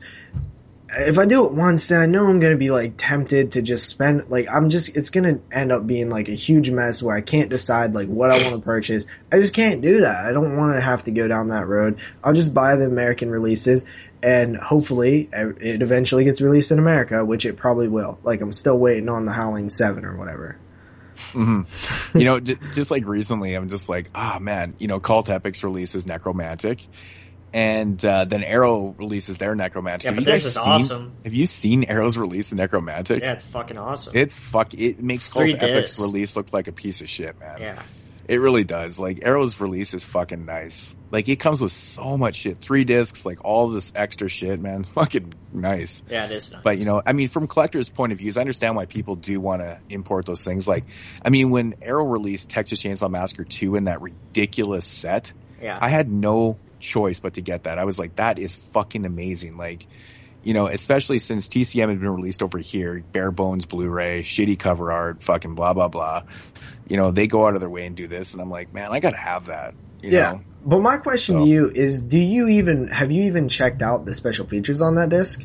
Yeah, I watched a bunch of them, actually. All right, pretty cool stuff. I watched the short films, too, which is interesting. I know there's people who will make a big deal about Arrow's release of Necromantic compared to Cult Epics, but they won't ever check out any of the features or anything. And it's like, well, what the hell's the point of being, you know, a super fan of this edition if you're literally getting the same enjoyment out of it as this edition? Like that's when I get kind of annoyed at people that fight about editions. It's like, well, do you even watch the special features? Like, do you even buy it for that reason? I think it's different for everybody. I think, you know, it's the collector and people too. Yeah. You know, that's just a really collector's type of edition, right? It's just, which I'm not one of those. I'm not one of those like hardcore collectors who needs like every edition of Halloween and shit like that. Yeah, like there's different levels of collectors, right? Like, and I understand, you know, some people felt like they didn't have to go for the, you know, the big Nightbreed box set and stuff, which is cool, man. They went with the single edition, not a big deal at all. Yeah, but you know, I'm a big fan of the special features, so if the Nightbreed limited edition has more special features, I might actually go for something like that. But I do understand also, like your favorite film, Maniac, you collect like every edition you could get your hands on. I totally get that because it's your prime piece in your collection. It's like your favorite film. So I get that. But like I can't collect like just to have, you know, this edition and that edition. It's too time consuming, space consuming, and money consuming. Yeah, like everyone's different, man. Like, I mean, one thing that really kind of bugs me that I will admit, I won't mention any names, but there is a lot of YouTubers out there and stuff that I'll watch, and I predominantly find this with hardbox collectors. Now, hardboxes are for the most part made in Europe, right? And you get a lot of releases over there that don't even have English audio on American films and whatnot and stuff. So, I mean, whatever, you know, I'm totally with you on that. I don't get that at all, where you're just buying like this edition of something that you can't even watch it. Okay. Well, that's my point. Like, see, at least when I buy my editions, like I don't have any editions that are still like factory sealed. Like I buy them to watch them too, right? But you know, this is where I find with hardbox collectors is that they'll import hardboxes. They don't even have, you know, English audio on them. So they're really just buying these things just to have, which, I mean, you know, that's fine if that's what you do, but you can't even ever watch the film though. It has like German language. Like, you're not going to pop that in, you know, it kind of annoys me a little bit, and I'm just like, it does to me too. Well, it doesn't annoy me. It's just, I'm so different from that it kind of just is odd to me. It's like essentially collecting action figures and never opening, where it's literally just a collection at that point. But it's like, I don't understand. It's like, why not collect something else? Like the reason we started collecting films in the first place is because we love horror. We love the films. We love them. So my watching comes first. Collecting is always second to me. Like if my collection completely disappeared, if they stopped making DVDs today, I would still watch just as many horror films. And that's kind of the difference, is when you have the like hardbox collectors, they're in it like as like Hot Wheels collectors, you know, just to get like all these different editions and stuff. And it's less about the actual film and more about like the hunting and the collecting of of like different editions, and not really about the film anymore. Yeah, I think with whatever floats your boat. I don't know. Yeah, I think with hardboxes too, it's just so hard to get to. Like a lot of those, you know, those companies like 84 Films, or was it 84 Entertainment? You know, they limit their stuff anywhere from like 50 to like 120 copies or whatever. So if you're a hardbox collector, you got to jump on that, and you don't really care what you're getting. You're just fucking getting them all. Yeah, but when they start doing that, where there's like 80 different editions of this film that was released through all these different companies that have like 20 that like this one only had 20 made, this one only had 120 made. It kind of devalues the whole idea of these limited editions to begin with. Well, I think with the hard boxes though, I think it's because it's more expensive to produce them. Yeah. Right. So if they do like mass, you know, production of them or whatever, it's just potentially could be disastrous, you know, if they're not selling properly, right? It's that whole limited thing, man. You know, people are like, 120, you got to get your fucking hands on that. But if it doesn't say limited, I don't know. I think it's a lot different, so they're probably not going to sell. It's just the Yeah, collector and people, you're right. I guess. I mean, you know, I just have So- I have literally like no interest in collecting those type of releases, just because like I just want a release that I can watch, and a release that like I just need a solid release for like every film that I love. Like I don't need the best release unless it's a film I really really love, but I just need a solid release that I'm going to be happy with. I don't need every release, or I don't need to upgrade if I have a solid release of, you know, this film on DVD or whatever. I don't necessarily need to upgrade to the Blu-ray or whatever. Mm-hmm. Yeah, I'm kind of the same way with Blu-ray too, though. I don't upgrade like a lot of the films. Like, someone actually asked me the other day if I was going to upgrade Mortuary, because I buy like pretty much everything Scorpion, and I was like, you know what, I'm not going to. Yeah. I mean, Because even it's though hard I to know- get, right? Well, it's not even that. I mean, it is a limited Blu-ray. I think it's limited to 12 or 1,500 copies or whatever. But it's not the point, man. I have the DVD, and I don't feel the need to. I already have the Scorpion DVD, and I'm like, I don't feel the need to upgrade to Blu-ray. I'm like, I'm not really the hugest fan of the film, and same with Don't Answer the Phone. And like, I'm just like, okay. The I don't- like, upgrade that's- has to be worth it, right? Well, that's the thing. Like, I mean, if these movies came out on Blu-ray first, I would, you know, probably would have bought them, obviously. But I'm just not upgrading just because, you know, I'm really getting tired of that and stuff. So Yeah. Like, I spend mean, my if money you, on films I don't actually have. So like, for example, like Madman, like that release that Vinegar Syndrome is going to do, that Blu-ray release. That, if I owned the original Anchor Bay or the Code Red that came out or whatever, like, that's something that I would consider upgrading. If I like that film. I've actually never seen it, but, because I've heard, like, the prints on the other two releases are not that good. no, they're not good, man. I have the Anchor Bay one, and the print's pretty shitty. It's like a really odd, like, it's not. I guess it's like a letterbox ratio. I think it's like a letterbox, but it's like really, it's weird. And the Code Red one is just shitty. Like, that was such a sought out fucking DVD, and I don't know what the fuck people are thinking, because, you know, it's a really, really bad print. And there's actually a scene missing out of that film that's not even a gore scene or anything. It's like a jump scare scene that's actually missing from the Code Red release. And I'm just like, what the fuck is Wow, that's wrong with weird. that company, man? But the I know it is weird, actually. It's really strange. And it might have just been the print that they used or something. Maybe by chance it was cut out. I don't know what the fuck happened, but yeah. And plus the like the print on the Code Red one is, the colors are all fucked and it's really scratchy, and oh man, that Vinegar Syndrome Blu-ray is going to be awesome. Yeah, you know, I'm Yeah. really digging Vinegar Syndrome, and this is a great title for them to pick up. It's one that people, I think both versions are out of print now, right? The Code Red Oh, and the, so I mean, like, it's a great title to pick up. It's a slasher that everybody's kind of familiar with from that era, that you kind of just need to get your hands on if you want to, you know, be a, you know, slasher fan. So I'm really excited for that release. I can't wait. Yeah, I think they'll do it a good job too, because Madman's one of those films that has a really interesting hue to the film. It kind of looks bluish gray. Yeah. Mm-hmm. Right, and I think heard that of that. Vinegar Syndrome, them doing such good transfers on their you know, their older films, I think they might be able to hold that quality, which is going to be cool. So I can't wait for that release. Actually, that's one I'll definitely be upgrading. I'll probably get rid of my Code Red DVD just so I don't fucking have it anymore. It's a piece of shit. 30th anniversary bullshit. Fuck. Yeah. I remember that shit was going for, I remember seeing copies on eBay for like $70, $80, and I'm like, people are paying this?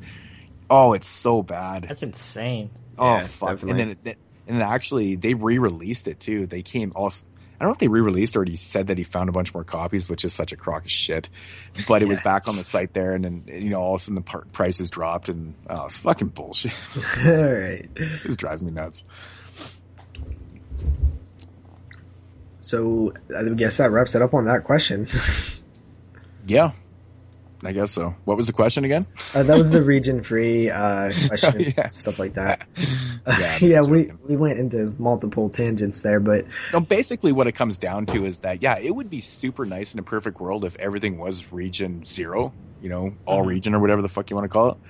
but it's just not going But to happen. Unfortunately, it just can't happen, actually. It's just Yeah. a rights thing, right? So It's yeah, like it's world just not going to peace, right? happen. Yeah, pretty much. Yeah, so that actually wraps it up for the questions. Okay, sounds good. Coolio. All right. Alrighty, so getting into the Coroner's Report, weird stats and morbid facts courtesy of Rue Morgue. And today's weird fact is coming from the December 2012 issue. And that was the issue that they covered Nightbreed, the Cabal cut. It was still the Cabal cut at that time. Yeah. But I don't remember which one I was going to do. You guys know? No, you don't know. No. I actually, just reading through, I just grabbed a random magazine and just grabbed this, and I was like, oh yeah, that's kind of cool. You guys probably know this, but I always found it kind of an interesting fact. Anyways, unlike her famous role as Carrie in the 1976 film of the same name, Sissy Spacek was legitimately voted homecoming queen at her high school. Of course. Of course. Right? I actually didn't know that, but that is fucking cool, man. That's a cool little fact to know. I know. Because Sissy Spacek's not, like, extremely beautiful or anything. You know what I mean? That's why. Definitely. That's exactly why I think that she played. That it was great casting. Yeah. You know, because she kind of looks homely. Like it just looked perfect, and she had the perfect face for that. But I love Carrie so much, man. That sucks that Scream Factory was never able to release that Blu-ray. Yeah, I can imagine the cover art. Oh yeah. Yeah. Carrie is easily like cracking into my top of all time. Like, so what is the double feature that they're releasing again? Carrie, the TV remake, and then the sequel to the original Carrie. Okay. Carrie to the Rage. It's funny. It is. It's weird. That is a weird double feature. But you know, I mean, like every time I watch Carrie, I just like it more and more, and that's a cool little fact to know. I can't believe I didn't know that. Yeah, I thought it was, you know, one that people probably would know out there, but I had to say it was just interesting. Plus, it was one of the better ones on there, so... Yeah, that was a pretty cool Coroner's Report. Alrighty, so that's going to wrap up Mood Swings, and yeah, we're going to get into the WWW, what we watch this week. Yeah, so who wants to go first? Go ahead, Jeremy. Alright, so the first flick I watched for this week's What We Watched. It's a film from 2014 released by Image, and it's titled Aftermath. Now, this is a interesting post-apocalyptic film, I suppose you could say. This is the gas mask cover, right? Correct. So, in the film, we follow our main character, who is a doctor who is about to go to medical school, and the world is going to shit, and everyone is, all the different countries are fighting with each other, and one day someone started to drop atomic bombs all over the United States. So we follow this doctor and this woman that he picks up as they attempt to find shelter because the radiation from these atomic bombs are causing serious side effects in the people who were near the blast. So they find this farmhouse with this cellar, and they go down there with this family, which includes Eddie Furlong's character, who, he is a pretty over-the-top, not very good actor, and he is pretty much the worst part of the film, to be completely honest. I think his acting's terrible, and his character is pretty boring. But besides that, the entire film takes place in this cellar, and as these people are trying to survive down there with everything that they were able to bring down there when they initially went down, because if they went back up, they wouldn't be able to stay up there for too long without, having their hair fall out and shit like that. That comes with radiation. Now, this movie is interesting. It's not the best film that I've seen where people are stuck in in a basement type thing, like The Divide and other films like that. But for what it was a lot better than I thought it would be, to be completely honest. It was intriguing, and it held my interest for the 92-minute runtime. So, don't judge by the cover, because the cover is pretty shitty, and the synopsis is pretty shitty also. But it's an interesting post-apocalyptic film, like I said, even though it really doesn't take place in the wasteland, but it has that same setting and things like that. It's alright. I give it a 5.5 out of 10. 5.5? Yep. A little above average. Well, yeah, I mean, it's definitely one of those movies that Well, in fact, I did walk right by. Yeah, I've walked by multiple times because you know why? That movie and another movie like Toxin or Toxic or something have the exact same goddamn cover art, the exact same font color, and the exact same like look. All these movies come out at the same time. Didn't like Hazmat come out at the same time too? I think that was another one that was around the same time. Fuck, man. And that was bad because I talked about that one on the cast.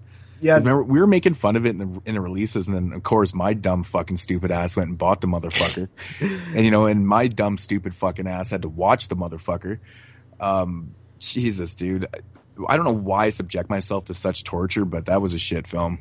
It's like you have mediocre films copying, like mediocre films. Like it's no longer like Asylum like copying like the big blockbuster coming out. Like now you just have Lucky McKee's coming out with a cheerleader film and they're dying. Let's make one about Varsity Blood. It's just like they're the same damn and they come out like a week apart. It's so crazy. So ridiculous. It is. Yeah. All right. So, first film here I'm going to talk about tonight is, and of course it's an anthology film because I'm fucking obsessed with anthology films. This one is from 2014, released by Camp Motion Pictures. Yay! I love Camp Motion Pictures, one of my favorite companies. And you guys are probably going to get to know them real fast too, if, the poll goes the way it's going right now. Yeah. But anyways, from 2014, and this one's called Night Terrors. Night Terrors! Night Terrors! Yeah, I had to grab this one because, of course, it's got a fucking evil-looking Santa Claus on the cover. When I first popped it in, the first story actually revolves around Christmas, but it is unfortunately the only one that is Christmas related, but so I was kind of disappointed in that fact because at first I thought it was going to be, 3 kind of Christmas related shorts and stuff, but at the same time, whatever. It doesn't really matter. So it starts out with a wraparound story. It's a girl basically who's stuck at home having to watch her younger brother. And of course, she's got to miss a party because she has no choice. Her parents are making her watch her younger brother. Younger brother does not want to sleep, so she proceeds to tell him some nasty stories. Yeah, of course, your very typical setup. But it works, though, right? We've seen this before. The first story is called Massacre on 34th Street. Haha, that's clever, isn't it? Massacre.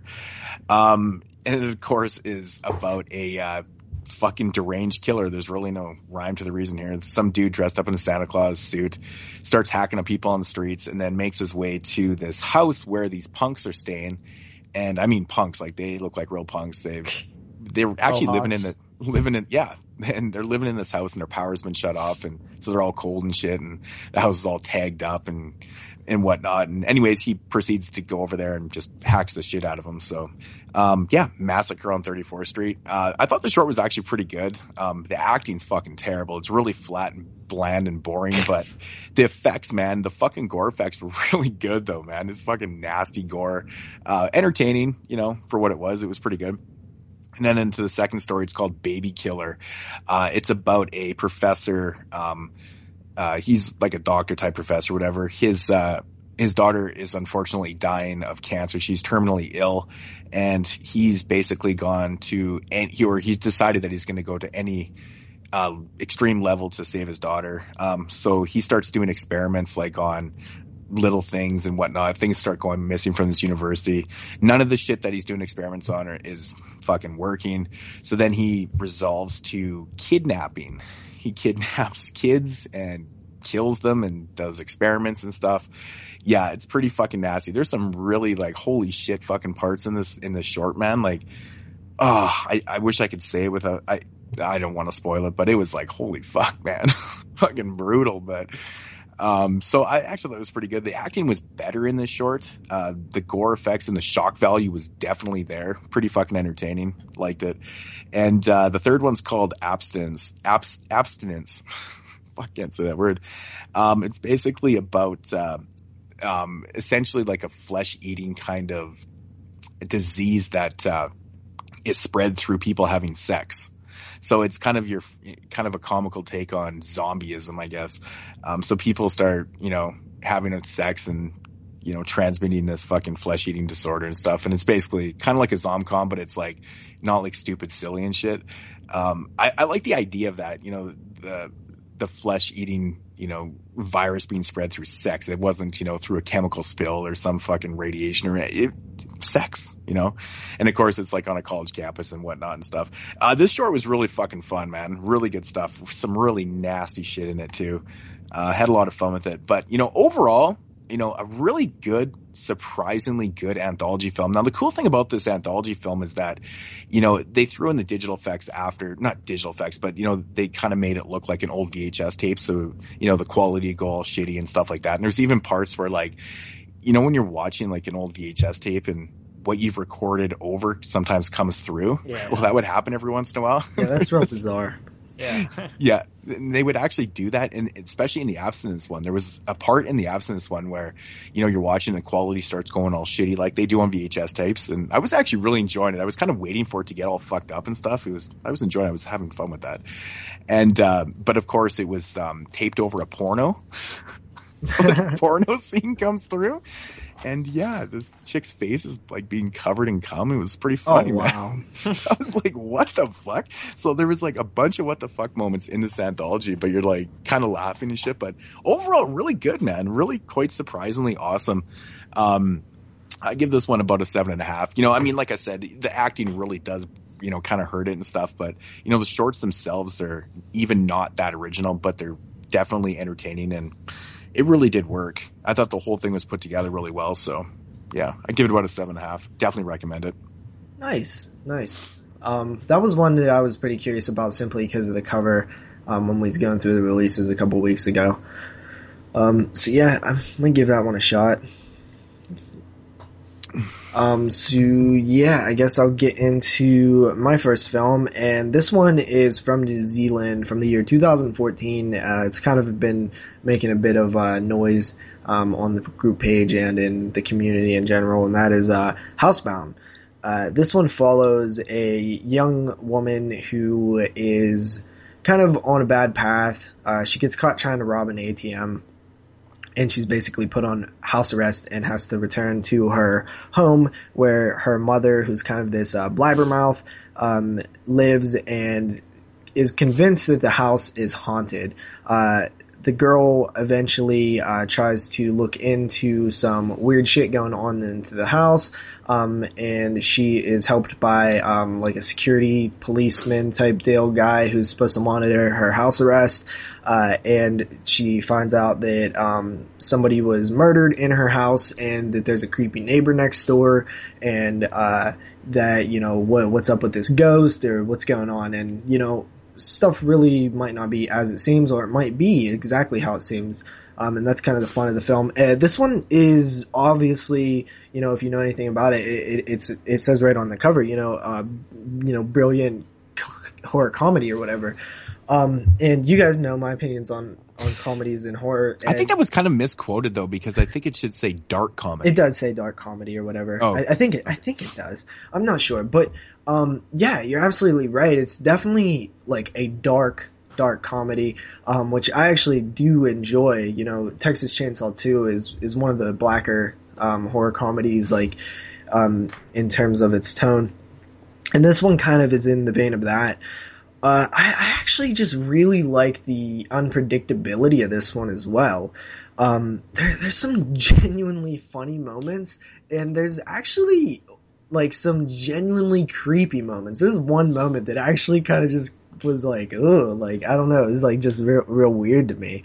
But yeah, I really liked the whole way that this one played out. I especially like just the story in general, because it really wasn't kind of like, I couldn't call it, you know what I mean? And yeah, I mean, it's definitely solid. I don't want to go into it too much in case we talk about it sometime later in the year. But yeah, I give it about a 7.5 out of 10. You know what really sells the film to me? What's that? Is the lead's actress. I don't know what her name is, but she's fucking awesome in this film, man. Yeah, I thought the mom was great too, but she's great though, man, because like, just her facial expressions, even when she's like trying to be funny and stuff, is like everything just comes off so good. You know what, man? I mean, the way she delivers everything, she sounds super angry, but like I don't know, man. Well, she's a little bitch. Yeah. But, totally. You know, I definitely fits the character, and I'm right with you. I mean, I think that everybody did a good job in this film, including the stepdad, including the, like, cop who, you know, as soon as there's one, like, perfectly timed, comedic, tone type thing that just comes, it's like perfectly timed. And that's when, they're first like talking to the cop and she's like, hey, you're going to think I'm crazy, but you know, I think the house is haunted or whatever. And he just pulls out that tape recorder and he's like, he got all I know, man. Shit. Like I was laughing. I was like, that's good comedic timing. Like that's what I like to see in my black horror comedies. And I actually really enjoyed the comedic moments to this film because they were really funny. Like, I laughed a lot in this film. It's because it wasn't slapstick, man. Like, you know, you kind of have to understand the jokes and just, it was all in delivery too, like the way they were doing it. And I was just like, it was fucking working so well. Those actors pulled it off so well. This is the perfect example of my kind of horror comedy. And it's like Return of the Living man. Dead. I really enjoyed that, yeah. It's like Return of the Living Dead, Texas Chainsaw 2. It's where if I was a kid and the jokes, I wouldn't get the jokes. Like I would never even get any of the jokes, and it wouldn't even be a comedy to me. Like you can watch this film, and you know if you're a certain kind of person, a lot of the funny moments could fly right over your head. You just won't and I like that kind of comedy where it's not in your face. I kept getting this really odd vibe. I know because it's an Australian flick, but it just kept reminded me of like, I don't know what it was, but it had like this weird tone, like the Frighteners / like Dead Alive for some reason. It totally does. It's just like that New Zealand style. Like, yeah, man, it was totally fit that mold so perfectly. It's the way the houses look and the way that like, just like the way that people like say things, like. And I just, you know, there's a lot of like closets and doors in this house, and that was that. And I don't even know if that was supposed to be like that funny of a thing. But every time somebody like opened up a closet, like the one door that comes open, and then there's another door. I know, right? I just like how like in between everything is so big though. Like you know, in the pantry and stuff, like. Yeah, you know, like the way those houses are built are so different. Yeah, than here. And I think that's don't come across houses like that. I think that's what like lends to that New Zealand feel also, which you know, man, I really like. This is a good watch. It really is. Like this was a nice like film that kind of came out at the end of the year this year. I know, man. I'm just thinking of the part when the security guy's like. He's basically telling her that, you know, towards the end there, and he's like, yeah, you can keep your bracelet, your house arrest bracelet as a souvenir. Just the way she looks at him.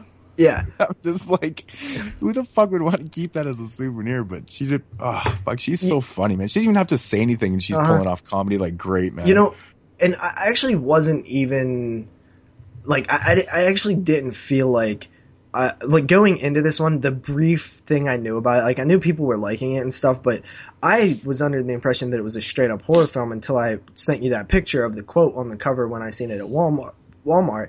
And I was actually going in like a little less excited than I was when I just thought it was a horror film. And I actually, you know, like that's why you never judge a film before you see it. And you know, I was almost expecting to not like this one just by the way people were talking about it, but I'm glad that I really didn't like, you know, fully expect that because you know, that would be bad. And I really much enjoyed this one. Yeah, basically all I said was I thought it was like that was the perfect way of doing a dark comedy. Oh yeah, that was like the best way I could describe it because, and I you know kind of put emphasis on the dark because you know if you just you know call it a horror comedy. I think it's a little off-putting to some people, but as a dark comedy, yeah, that's where it's at. Yeah, and it definitely fits that very well, like the other films that I mentioned. And that is my absolute favorite kind of mixing of the two genres. Yeah, great flick. All right, Jeremy, you're up. Oh, wow. All right. So the next film I'm going to talk about is a French film from that was filmed between 1915 and 1916, and it is a 10-part serial from the wonderful country of France titled Les Vampires. Now, like I said, this came out really, really early in the narrative style of film. And like I said in my review of Eyes Without a Face on Body Bags, France knew their shit straight from the beginning of the creation of cinema. And this film definitely shows their capabilities and their impressive nature that we would soon see later on in the history of cinema, especially in France. So, like I said, this is a 10-part serial that began in 1915 and finished up in 1916. Runs a little bit over 6 hours, which is why I don't have too many films that I watched this week, because I mainly focused on this one. So, film basically, it's a pretty simple story. Film basically follows this journalist who is trying to expose this gang of misfits called the Les Vampires, or they're just called vampires, which is what they call it, because they dress in these black suits. They're like spandex suits, and they're dressed in head to toe the black.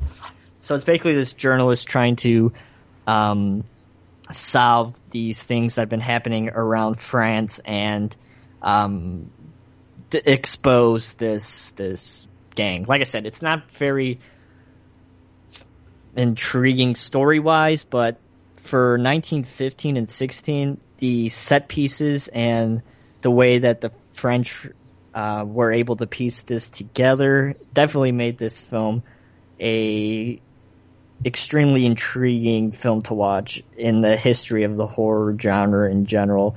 Like I said, it's long, but if you have the time to sit through it and really pay attention and observe the things that are going on, you will truly understand the brilliance and the beauty of this film. How long is it? A little over 6 hours. Mm-hmm. But it really flies past. Like, it's broken up into 10 episodes, I guess you could say, and some are longer than others. You know, some are 10 minutes long, but you know, others could be an hour and a half long, and each one basically just has like a little piece of this guy trying to show the world about this gang. And like I said, each part is like broken up to a little episode, and it each has a beginning, a middle, and an end, but it just continues on the next episode and things like that. But like I said, the set pieces are really, really fantastic, and even back then in 1915 and 1916, I still stand by the statement that the French are the best filmmakers in the world, and I'll probably hold that statement until the day I die, because they are truly remarkable. And if you could pick this film up, I highly recommend it. It's released by Kino, so it's not the cheapest. What was the title again? Les Vampires, from the year 1915 and 1916. Mm-hmm. So pick it up. It's really you can always trust Kino, though, man. They always put out good stuff. Yeah, and the way they clean this up is fucking fantastic. I mean, the film is 100 years old, and they were able to take That's fucking crazy, man. Yeah, isn't it? Yeah, actually, when you put it in that perspective, yeah. Wow. A whole century. It's a whole century old. Yeah, it's very groundbreaking, and very groundbreaking for the time, because they're really, really able to put out a really, really interesting story. And to really think about it, it's fucking hard to make a 6.5 hour long film. But especially, even today it's hard to do that, but especially in 1915. I feel sorry for that editor. Where the art form is like just over 20 years old, just film in general, not even narrative storytelling, which is only at this time about, 12 years old or so, because George Méliès is, started getting narrative films in 1902, I think, with The Haunted Castle, which is really interesting. Horror film, which is really the first horror short film, which it's not very good, but it's like I said, very awesome film. Check it out if you have time. It's long. I gave it a 9 out of 10. Awesome. Definitely, like, is interesting sounding. Like, that's some historical shit that, like, I feel like to be a, you know, completist eventually, you gotta check out stuff like that. France is the shit. Cool. All right, so next up here, another film from 2014, directed by our buddy, Ryan Nicholson, and it is called Caller. I actually just watched this one today. I actually forgot. I had it sitting there and I was like, because I generally put films down on a list that I need to watch before the end of 2014 from 2014, and I didn't have this one on there. I think I remembered. So, but anyways, this one's called Caller. This one kind of centers around a bunch of different characters that all kind of end up coming together. Basically, you got these two fucking assholes that are out in the streets, basically. You guys remember that shit with the bum fights? Remember bum fights? Bum fights. Well, this is kind of what they're doing out in the streets. They're paying these guys to fucking, fight each other because they just want to film it. They want to just film a bunch of shit and just get famous. They're just being douchebags. Anyways, it kind of gets nuts with these two fucking bums. Like the one guy's filming, gives this other bum like a broken bottle and fucking stabs him in the neck and he like kills him and shit. And they're like, yeah, that's fucking awesome. So they're all pumped up and they're like, yeah, man, we're going to make some fucking awesome movies and lots of money off this bullshit and stuff. Meanwhile, while they're doing their thing, you got this fucking crazy ass satanic motherfucker named Massive, and he's like in this like shack type deal, and he's like abducting people and tearing them apart and fucking ripping their hearts out and like eating them and shit. Really fucking bizarre. Then you got these cops and stuff. This girl, she's like a rookie cop, just started being a cop and whatnot. Anyways, they get called out to, basically where Massive's place is, and he is like kind of just killed somebody, and this hooker, she actually gets away and contacts her fucking brother or pimp and stuff like that and whatnot. Anyways, the police, they go to investigate, and the cop, the girl, she ends up getting abducted by Massive. Anyways, these two guys that were filming these bum fights come across this shack and they start filming this bullshit. So this is how everyone kind of comes together and stuff like that. Anyways, so they start filming, Massive raping this cop and doing like all this crazy shit. And they actually get involved. It gets to the point where, the one guy, he starts filming Massive and he starts telling him what to do and they start doing like all this crazy shit. It's a fucked up film, man. Really, really crazy shit. So it's basically, that's what's going on and stuff, just a whole pile of mean-spirited shit. But I got to say, in great Ryan Nicholson fashion, there's some fucking awesome gore in this film, man, and some really unique kills too. There's one kill in this film that I was like, damn, I've never seen that before. And then what he does after he kills the chick, I was like, fuck yeah, that's awesome. Very Ryan Nicholson, great score in the film. Really enjoyed the score. The sets are awesome. It's all filmed in Vancouver. I can tell. I could pick out places where he'd filmed. It was pretty awesome. But pretty, some of the same actors that he uses in this film, but this one has a really dark tone to it. I don't think it's for everybody. Because it's like, and it's really short too. It only runs about 75, 77 minutes, but it's really kind of dark and different. There's like no comedy to this really at all. It's just Are you dark. describing something that I would like? Yeah.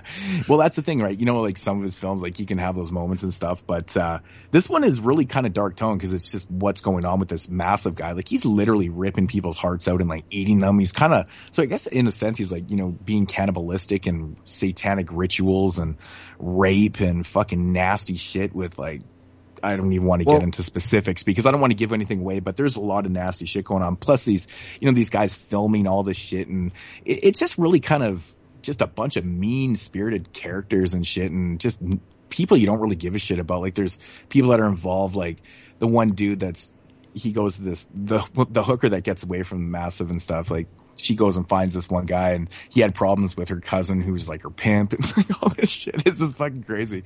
A lot of shit going down for like 75 minutes. Just put it that way.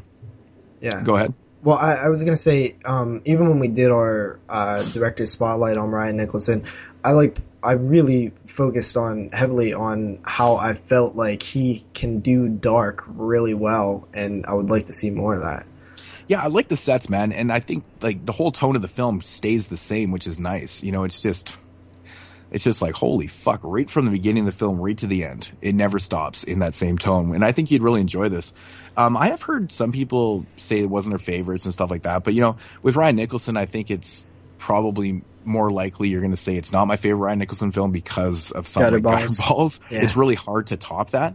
So when you hear people say that, it doesn't mean that it's a bad film by any means. I really enjoyed this because it's different than some of his other work, I mean, from what I've seen from Ryan Nicholson, which is pretty much everything. I haven't seen one or two things. But this one I really enjoyed. I like the just the mean spiritedness of it, especially in a couple parts of it. It's pretty fucking nasty, but I don't know. I really enjoyed it, man. I give it about a 7 out of 10. It was good. Nice.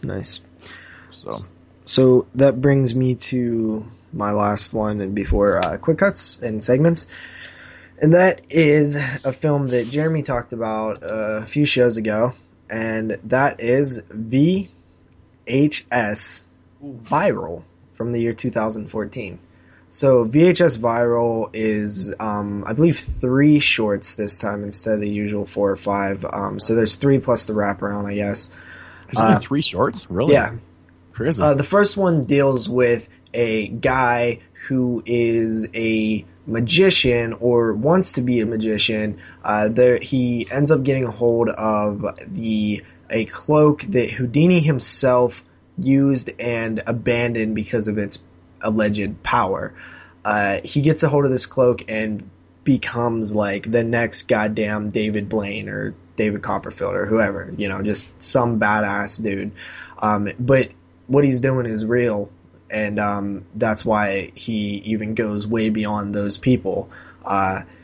And basically the cloak feeds on, I guess, humans, so he has to feed it in order to keep control of its power. He then has a magician's assistant who gets involved, and honestly, it's not a good segment. It should have been. It could have been. There could have been some things there. I like the backstory with Houdini and stuff like that. They didn't really go into it too well. Also, the relationship between, for one, it felt rushed, and it's a longer segment considering we now only have 3 segments. It's not properly developed, and overall, it's kind of silly and stupid because they don't make it. They don't really put the threat level up with the cloak. They kind of tiptoe around the idea and never really kind of fully. And the ending is bad too. I don't know. And also, I want to say, one thing I always liked about the VHS series is that they found clever ways to make it found footage. Now, they're not even trying. It's just whatever. They're just cameras and it's found footage. The second story is about a man who creates a machine in his basement that goes to an alternate universe, and he and his twin on the other in another universe both make the machine at the same time, so they're basically seeing each other. They decide to switch universes for 15 minutes, and shit isn't exactly as it seems as it was supposed to be or initially thought that it was. This one had it had major potential, and it just didn't work for me. It was just the idea was cool. Honestly, it was kind of a fun, there was a few fun reveals and stuff, but it just felt like they didn't flesh out the story enough. There just wasn't enough story. Cool idea, cool effects and stuff, but they just didn't flesh out the story enough. The third segment is about a group of skater kids who decide to go down to Tijuana and end up disturbing and being part of a ritual from this Mexican fucking demon cult or something. This one also had a lot of potential.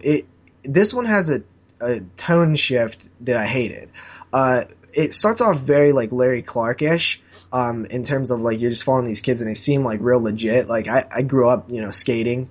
I know these type of kids, and they were pretty legit. They were very kids the Larry Clark film. And then it just gets to a point where it goes full over the top mode, and it just was kind of annoying. So overall, VHS, the wraparound story was awful, worse than the other two. VHS Viral, extremely disappointing, and it's actually a bad movie. So it's a 4 out of 10. Avoid it. Man, I can't wait to see this. That's what I said when Jeremy reviewed it. Like, I even came lower than Jeremy. Jeremy gave it a 5. Crazy. I think it's a definitely below average, especially. So are the shorts just like you said, they have potential? So they, like, you know, if they were kind of extended, do you think they could work more? No, not or extended. They just didn't have the right people doing them. I felt like the first short had probably the least amount of potential because it was kind of a silly idea. It didn't really work to begin with, but I liked the idea of doing something with the magic and stuff like that. I felt like there was a lot more potential to do things with the magic instead of just like mind moving, like moving, like throw it, like flicking your hand and like somebody flies across the room. Like I just felt like there was way more. You're dealing with unlimited power, magic. Don't just do some like telekinesis shit.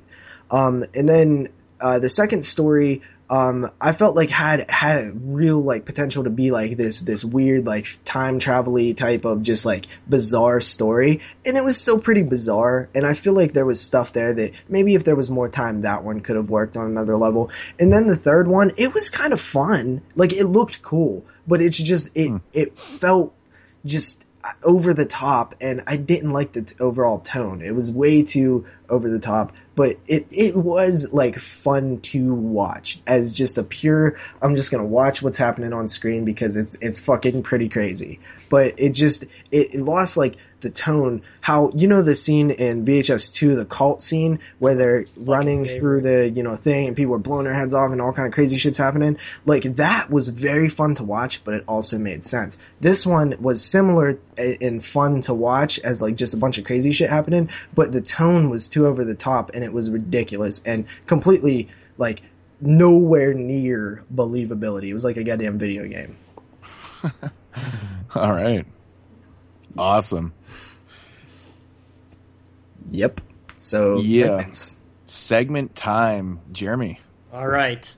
So for this week's Midnight Madness, I am going to review a film that Moods talked about earlier on in the show when we were talking about Asian slasher films. Well, I just technically mentioned Yeah, you ruined your segment by mentioning that it was your segment. We would have been surprised. No, we're not. I don't care. So, talking about the film Dream Home.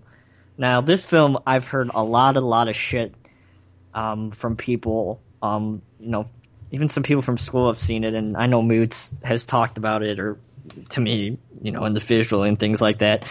This film is fucking batshit insane. Literally batshit insane. So, the film starts off right with a bang, with a very intense and brutal kill with the security guard getting strangled with these neckties.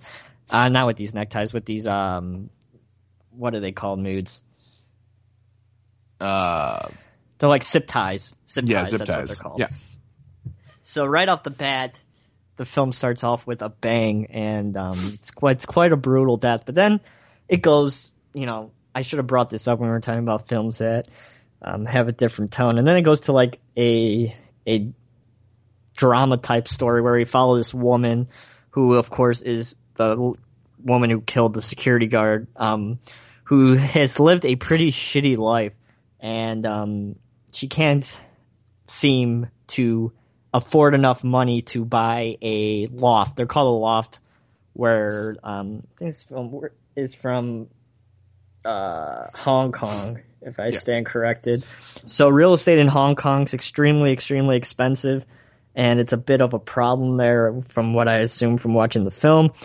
So she becomes... Yeah, they have like 100-year mortgages there. Yeah. Because it's so unaffordable. Yeah, so she becomes extremely obsessed with trying to get enough money to afford a loft for her and her brother.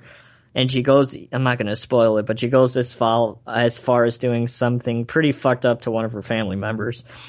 So everything starts going wrong, and she can't afford this loft. So she starts to go crazy and starts killing people in the building where the loft that she wants to buy, just because she's jealous that they have this, this loft space and she doesn't. And some of the kills are really, really fucking well done. And the effects are really, really well good. There's a scene with this pregnant lady that's pretty disturbing. And I know we talked about ladies getting killed that were pregnant in the past, but this one is just brutal. And what she does with this vacuum cleaner to her is just it's fucking insane. And it's something that I've never seen done before in any of the films that I've watched. And it was really, really effective. And there's some other there's a castration kill that's really, really funny, but dark at the same time. And some other great effects as well on top of it. It's kind of like a home invasion slasher film, which is interesting. It's definitely an interesting home invasion take on the home invasion subgenre of horror. But this film is fucking fun. It has really awesome effects, and like I said, it's batshit crazy. It's one of the better IFCs, and I could understand the hype about the film. So I give it an 8 out of 10. What did you think about the way they told the story? Because it flashes back quite a bit, and I've heard from some people they get kind of confused a little bit. They're like, "Hey, what's going on here?" And I've heard other people say they didn't really like the way the story was told. But I have no problem with the way it was told because, I mean, if you tell it, I mean, I think it works the way it's told. Yeah, because it's like 80 flashback, 20 present. And that's the thing, but it's being progressive the whole time. Yeah, if you don't know it's a flashback, you don't know what's going on, then I'm sorry to say you're an idiot. Yeah, and you know. But I think some people just really like, they want this story to be a little more spoon fed and stuff. Nah, that's stupid. But I think it works. I really do like the way the story structure is. I think that's kind of an interesting way of telling the story, and it kind of gets into her psyche of it's not brutal all the time. It's a story based brutality film, which is funny because most films like this are mostly just focused on the brutality and the kills, but this one is more based on the story, and it throws the brutality into the mix, but really well done and interesting. And the storyline's really interesting too, because it's something that would totally come from, an Asian culture too, because you probably wouldn't see, a slasher film or whatever you want to call it made over here based on the reasons why she's killing. Yeah. Because, I mean, generally things are a little more affordable. Like, we don't have to go out our way. Like, oh, that loft over there, I'm going to go and take out these motherfuckers because I can't afford it. It's like, eventually you probably could, I mean, to a certain degree, but like over there, it's like, they have family tree fucking, mortgages. Like, we're talking 100-year fucking mortgages and bullshit. So it's a little different. But yeah, I think it's definitely a product of, that culture. And that's what I really like about that film. I think the story's awesome, and I think it really works. So yeah, great stuff. Check it out. Yeah. What did you give it? 8 out of 10? 8 out of 10. JP, have you seen that before? I have not. Oh God, you should check it out. It's a good one. It's quite good. Yeah, definitely will. Neil Palmer, director of the X-rated films Hot Summer in the City, Erotic Adventures of Candy, Candy Goes to Hollywood, and coming soon, The Longest Foot, starring John Holmes.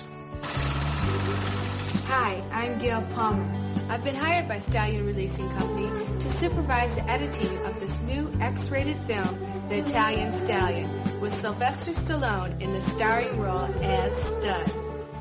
All right, so for my Italian Stallion this week, it still makes me laugh every time I say Italian Stallion. From 1974, I believe this film came out in, I know I have it written down somewhere. Yeah, 1974. Obviously Italian film called Beyond the Door. This is a release by Code Red, one of their earliest ones, actually. Basically, this one centers around a couple. It more centers around the wife. Her name's Jessica. She's married to a music mogul. He's a producer, very wealthy and stuff like that. She is pregnant, living in San Francisco. And the odd thing about this film is that, it's an Italian film, but it's all set in San Francisco. So it has that Italian kind of, feel to it, but it it's totally like American feel at the same time. It's really odd. It has a really weird tone and feel to it. I don't know. Maybe it's the dubbing's there and stuff, and I don't know. It's fucking weird. But anyways, she becomes pregnant and stuff like that, and she starts having like complications and stuff with this pregnancy. And so she soon later finds out that like there is like some major problems with this, you know, potential problems with this baby and stuff like that, and they can't really figure out what the fuck is going on. And then in comes her ex-boyfriend. Now her ex-boyfriend Dimitri is actually, she hasn't been with this guy for like 20 years or whatever, but he's basically like a Satan worshiper.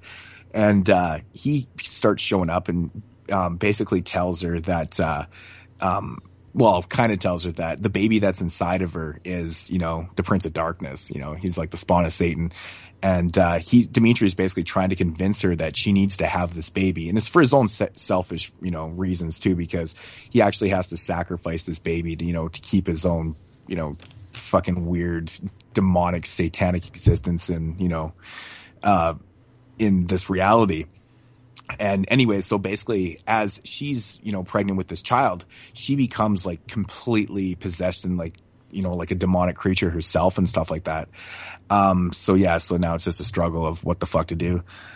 This one, you know, essentially kind of is like, you know, an Italian ripoff of The Exorcist, but totally different though. It is actually quite different than The Exorcist, obviously. But you know, it's got that whole demonic possession thing going for it and whatnot. It's got, like I said, this movie has a really odd tone to it because, like I said, it's Italian, set in America, and like it's like full blown. Like, I mean, Golden State, the bridge is like in fucking tons of scenes and stuff. It's got this really odd feel to me. But you know, the acting's decent in it, you know, and stuff like that. One of the funniest things about this movie is not only the effects. Some of the effects in this film are fucking beyond cheesy and hilarious. It's actually pretty funny. But it's the kids, man. I don't know what I don't know how the dialogue came about for the kids, but the kids are so fucking rude and funny to each other. Like, they constantly swear to their parents and stuff like that, and they just kind of blow it off like nothing. They just start swearing at them, and they're just like, "Oh, Katie, stop that." I don't know, man. Different worlds, I guess, but I don't know, man. When the mom Jessica, when she starts getting all possessed and shit, it's actually pretty entertaining. Dude, like I said, some of the effects, man, pretty fucking funny, pretty funny. Overall, pretty entertaining film. My main problem with this one is the length. Now, the length is just under 2 hours. It runs way too long. They could have cut out so much stuff. There was a lot of pointless scenes that were going on. Maybe a little too much with Dimitri. I wish they had kept Dimitri's character, you know, a little more kind of hidden, maybe a little more, you know, maybe you didn't know so much about him and stuff. I mean, there's things you don't know, but you know, like I said, there's a lot of scenes that were kind of drawn out and stuff that really hurt the overall feel of the film. And, just cause, you know, you don't want to watch a 2 hour fucking possession film. Like, seriously, she's fucking possessed. Come on. You know, how much green fucking pea soup can she puke out? And I'm pretty sure that's what they used too. But it's actually pretty decent though. I didn't mind this film. I'd always heard really bad things about this. This is the first time I've ever watched this one. Finally got my hands on a copy of this for really cheap, actually. And I'd always heard, you know, it's whatever. It's always labeled as that, you know, Exorcist ripoff, but you know, it is different. But I did actually enjoy it quite a bit, and I'll give it about a 7 out of 10. So yeah, Beyond the Door, 1974. 7 out of 10. Nice. Yeah. You know, this one, I don't know if I was surfing through YouTube one time and like clicked on this one, but it sounds kind of familiar. Yeah, like I said, I mean, the you know, the storyline maybe for the times wasn't like overly used and stuff. I mean, this was what year did The Exorcist come out? 73? Yep. So this is right after. So it is, you know, obviously a take on, you know, that type of film, trying to cash in on, you know, The Exorcist fame and stuff like that. But like I said, they did it their own way, but the length really fucking hurts this film, man. It's just too bad. I mean, how often do you ever see a film that's like that long, you know? Mm-hmm. And, you know, it was kind of frustrating towards the end of this movie too, because it was getting really drawn out. And I was like, fuck, man, okay, they could have ended it right there, but they didn't. And I was like, fuck. But overall, you kind of look past that little minor bullshit. It's actually not too bad, though. I didn't mind it. All right. All right, everybody, settle down. Would you sit down, please? Teacher. You mean they're not in this class? No. Are you in this class? No. You want to get out then, please?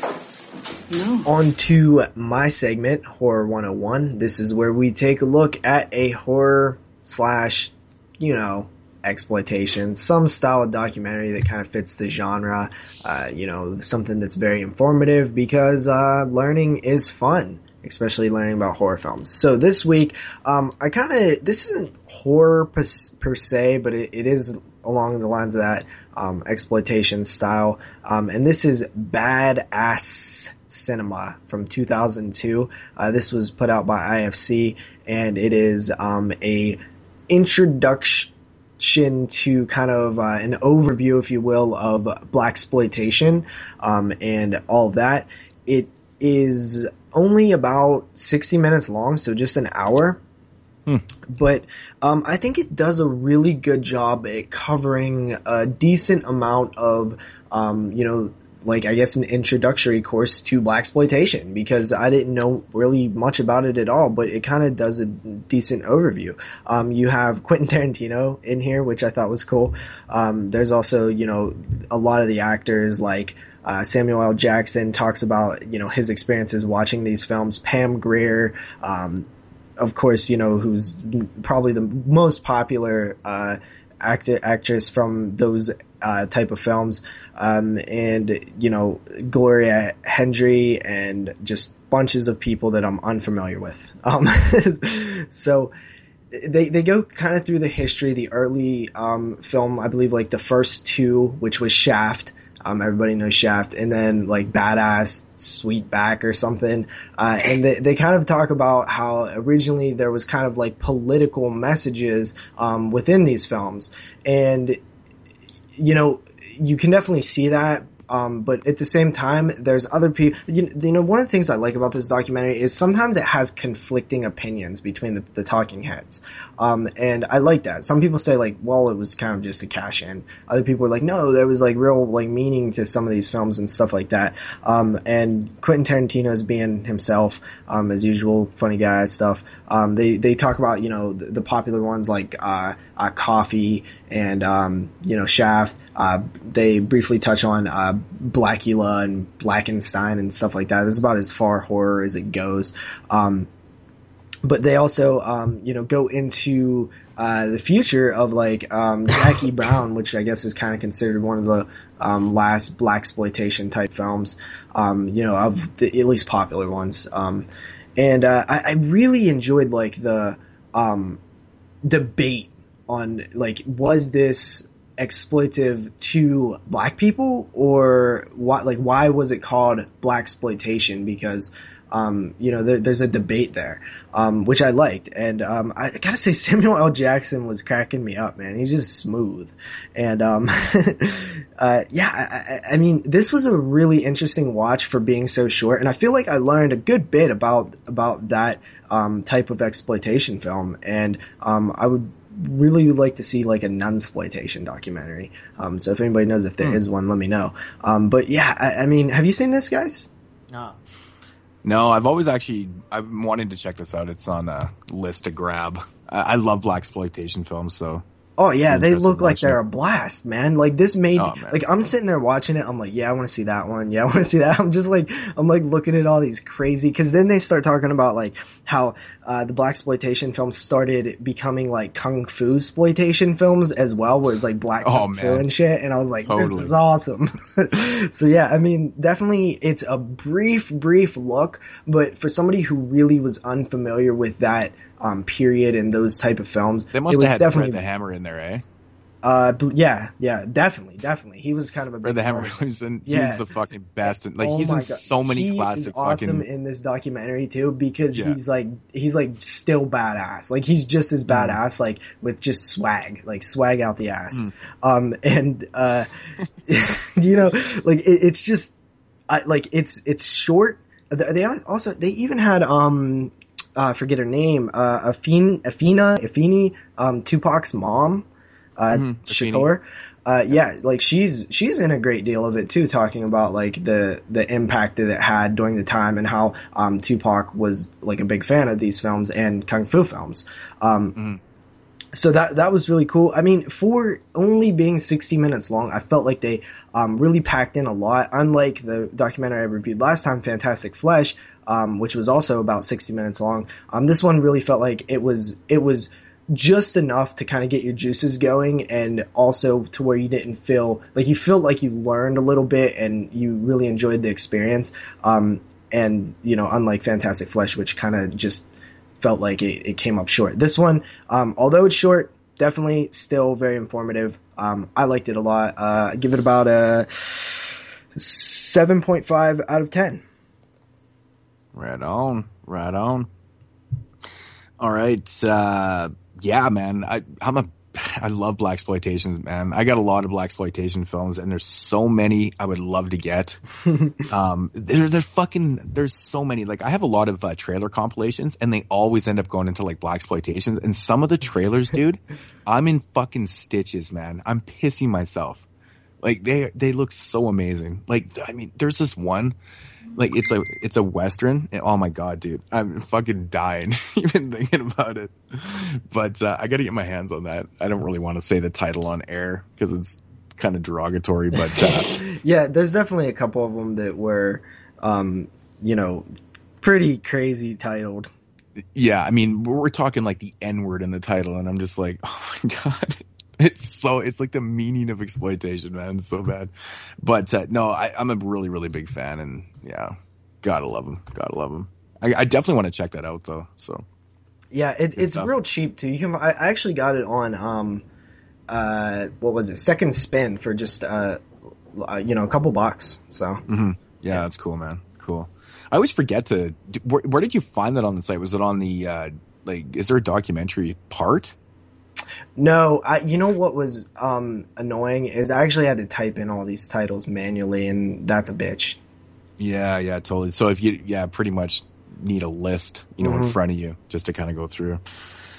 Yeah, it makes sense. I'm having so much fun with this segment, though, man. Like, all these documentaries, I got still a big stack of them. I'm gonna get some more, and I'm really enjoying this. Cool. All right, so quick cuts, guys. Jeremy, you got some quick cuts? I do not. Like I said, I was watching less Vampires, and it was 7 hours long. We'll go through ours pretty quick. All right. Okay, I'll get into my quick cuts here. Okay. First up, from 1970, released by Scorpion, is a film called Girly. Now, I really didn't have any idea what the fuck I was getting myself into with this one. I'll break it down real quick because it's really fucking weird, man. It's really weird. It's basically about these two kids, brother and sister. They live in this massive house, like huge house with their momsies and their nanny. And basically what these kids do is they bring home like older men and stuff, and as playmates. That's what they do. They bring them to this house, and the family basically fucks with these people. The kids are so weird, man. They're like adolescent fucking children, They sleep in like big oversized cribs. They play like children, but they're like, in their later teens and shit. It's really fucking weird, man. The mom is bizarre. Everything about this movie is fucking weird. I watched it this morning. I was just like, holy shit, this movie's awesome. Anyways, so basically they use these people as, playmates. And then, once they get bored, if they start doing bad shit, they go to trial. And then if they lose the trial, then they get sent to the Angels, which is their way of saying that they killed them. And shit, it's a pretty wild fucking movie. 7.5 out of 10. This is one that would be fun to do for all of us, man. Lots to say about it. Next up, I watched Just Your Tracking from 2012, documentary on VHS collecting. Fucking fantastic from VH Shitfest. 8.5 out of 10. It's pretty much, it is what it is, man. It's awesome. About VHS collecting and interviews with a bunch of people. And was that 8 out of 10 or 8.5? 8.5 out of 10. Yeah, that's really one that's on my short list to get for my segment. I do highly recommend it, man. The film's about 80 minutes long, and there's about 7 hours of features, and I actually watched all the fucking special features, man. It was really entertaining. Extended interviews, fucking a whole pile of really cool stuff, man. Really enjoyed it. Awesome stuff. Next up, Molly and the Ghost from 1991. Girl moves in with her older sister. She falls in love with the husband, decides to get rid of her sister, so she calls up a hitman. The hitman shows up at her house. She's still there. She ends up getting killed by the hitman, so there's a mistake there. The older sister's still alive. And then you got the shit with the ghost going on and blah, blah, blah. Really, really terrible early 90s film. 4 out of 10. Really, really did not like it. It was fucking stupid. Next up from 2014, Housebound. JP and I had a discussion about it earlier, so you know my thoughts on that one. I'll get into the rating. 9 out of 10. I absolutely fucking loved it. I've already watched it twice. I could probably watch it again. Next up, actually, oddly enough, talked about this one earlier too. Trapped Ashes, the anthology film from 2006. So if you're just skipping into this portion, you know, go back. We talked about this. 8 out of 10. Loved it. Great anthology film. From 2008, I watched the sequel to the really, really, really fucking bad movie called Boogeyman. Called Boogeyman 2 has nothing to do. It kind of, I mean, it plays off the I think you did this bit. one last week. Boogeyman 2? Recently. Maybe I'm tripping. No, I talked about it to you, I think. Oh, okay. But yeah, this one's more of a slasher film, takes place like in a hospital and stuff. It's actually pretty good, really entertaining. Probably, I mean, if you just disregard the first Boogeyman, get into Boogeyman 2, not bad. I give it 7 out of 10. Then Boogeyman 3, actually, I liked a lot more of the same stuff. This one's in a college campus. Really cool kind of mythology that's going on. I really did like the mythology, actually. It was pretty cool how they kind of kept elevating and stuff. It was really interesting. 7.5 out of 10. People are probably going, what the fuck are you talking about? I enjoyed them, sorry. I watched another trailer compilation called Trailer War. It's from, what's the company, Jeremy? I don't know. Fucking losing my mind here. Mill Creek. No, fucking Mill Creek. Jesus Christ. Forget it. Trailer War. It'll come to me in a second here. 8.5 out of 10. Draft House. Yeah. Fuck, it's slipping my mind. Trailer. Yeah. Apparently that Blu-ray is out of print now, which sucks because it's really fun. It's got, you know, your typical type trailers, kung fu, exploitation, fucking porno, horror, a whole pile of cool stuff. Really fun stuff. 8.5 out of 10. And I watched a slasher flick, like a really fucking oddball slasher flick from 1986. I completely forgot about this one. It's released by Shriek Show. It's called Hell High, and it's basically about a teacher that has this past history with something that happened to her. Anyways, some kids are just kind of pissing her off, and then she starts going off the deep end. It was kind of interesting, decent at best, but just very oddly structured and different. It's no one really ever talks about this film. Hell High, 6.5 out of 10. The Return is released by Scorpion. Basically, it has Sybil Shepherd's in this film with Martin Landau. Sybil Shepherd, as a child, had this pretty crazy experience with like this alien lights and stuff like that. She's now working for like kind of like a NASA company. Anyway, she goes to this small town to do some investigating on these lands and whatnot, and then rediscovers that she's actually been there before. And then all these cows and all these mutilations, all this weird shit starts happening. Really cool, actually interesting film. It's kind of a slow burn. I think it could have been done slightly a little better, but it was entertaining. 6.5 out of 10. It wasn't the greatest in the world, but it was fun. Next up from Scorpion, I watched a film called The Power from 1984.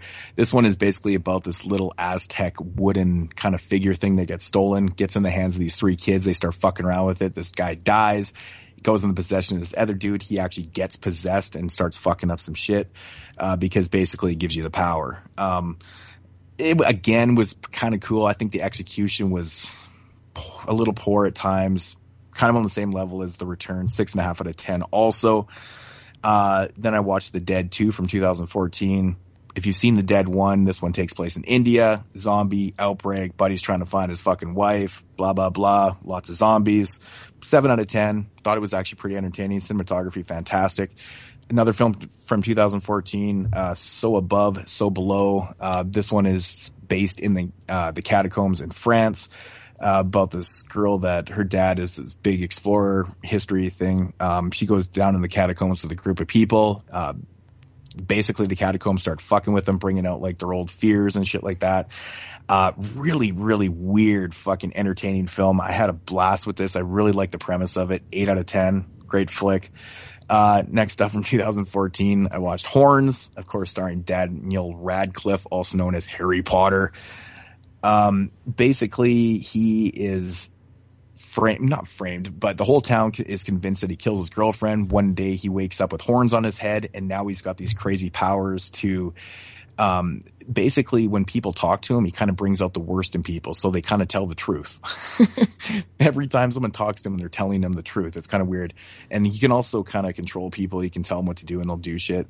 But the whole premise of the film is him trying to clear his name. He's trying to figure out who the fuck actually killed his girlfriend that he was going to marry and stuff. Really cool flick. I highly enjoyed it. Daniel Radcliffe really pulled it off. I thought his American accent was fantastic. And 7.5 out of 10. I believe that was that film's actually written, or the story was written by Stephen King's son.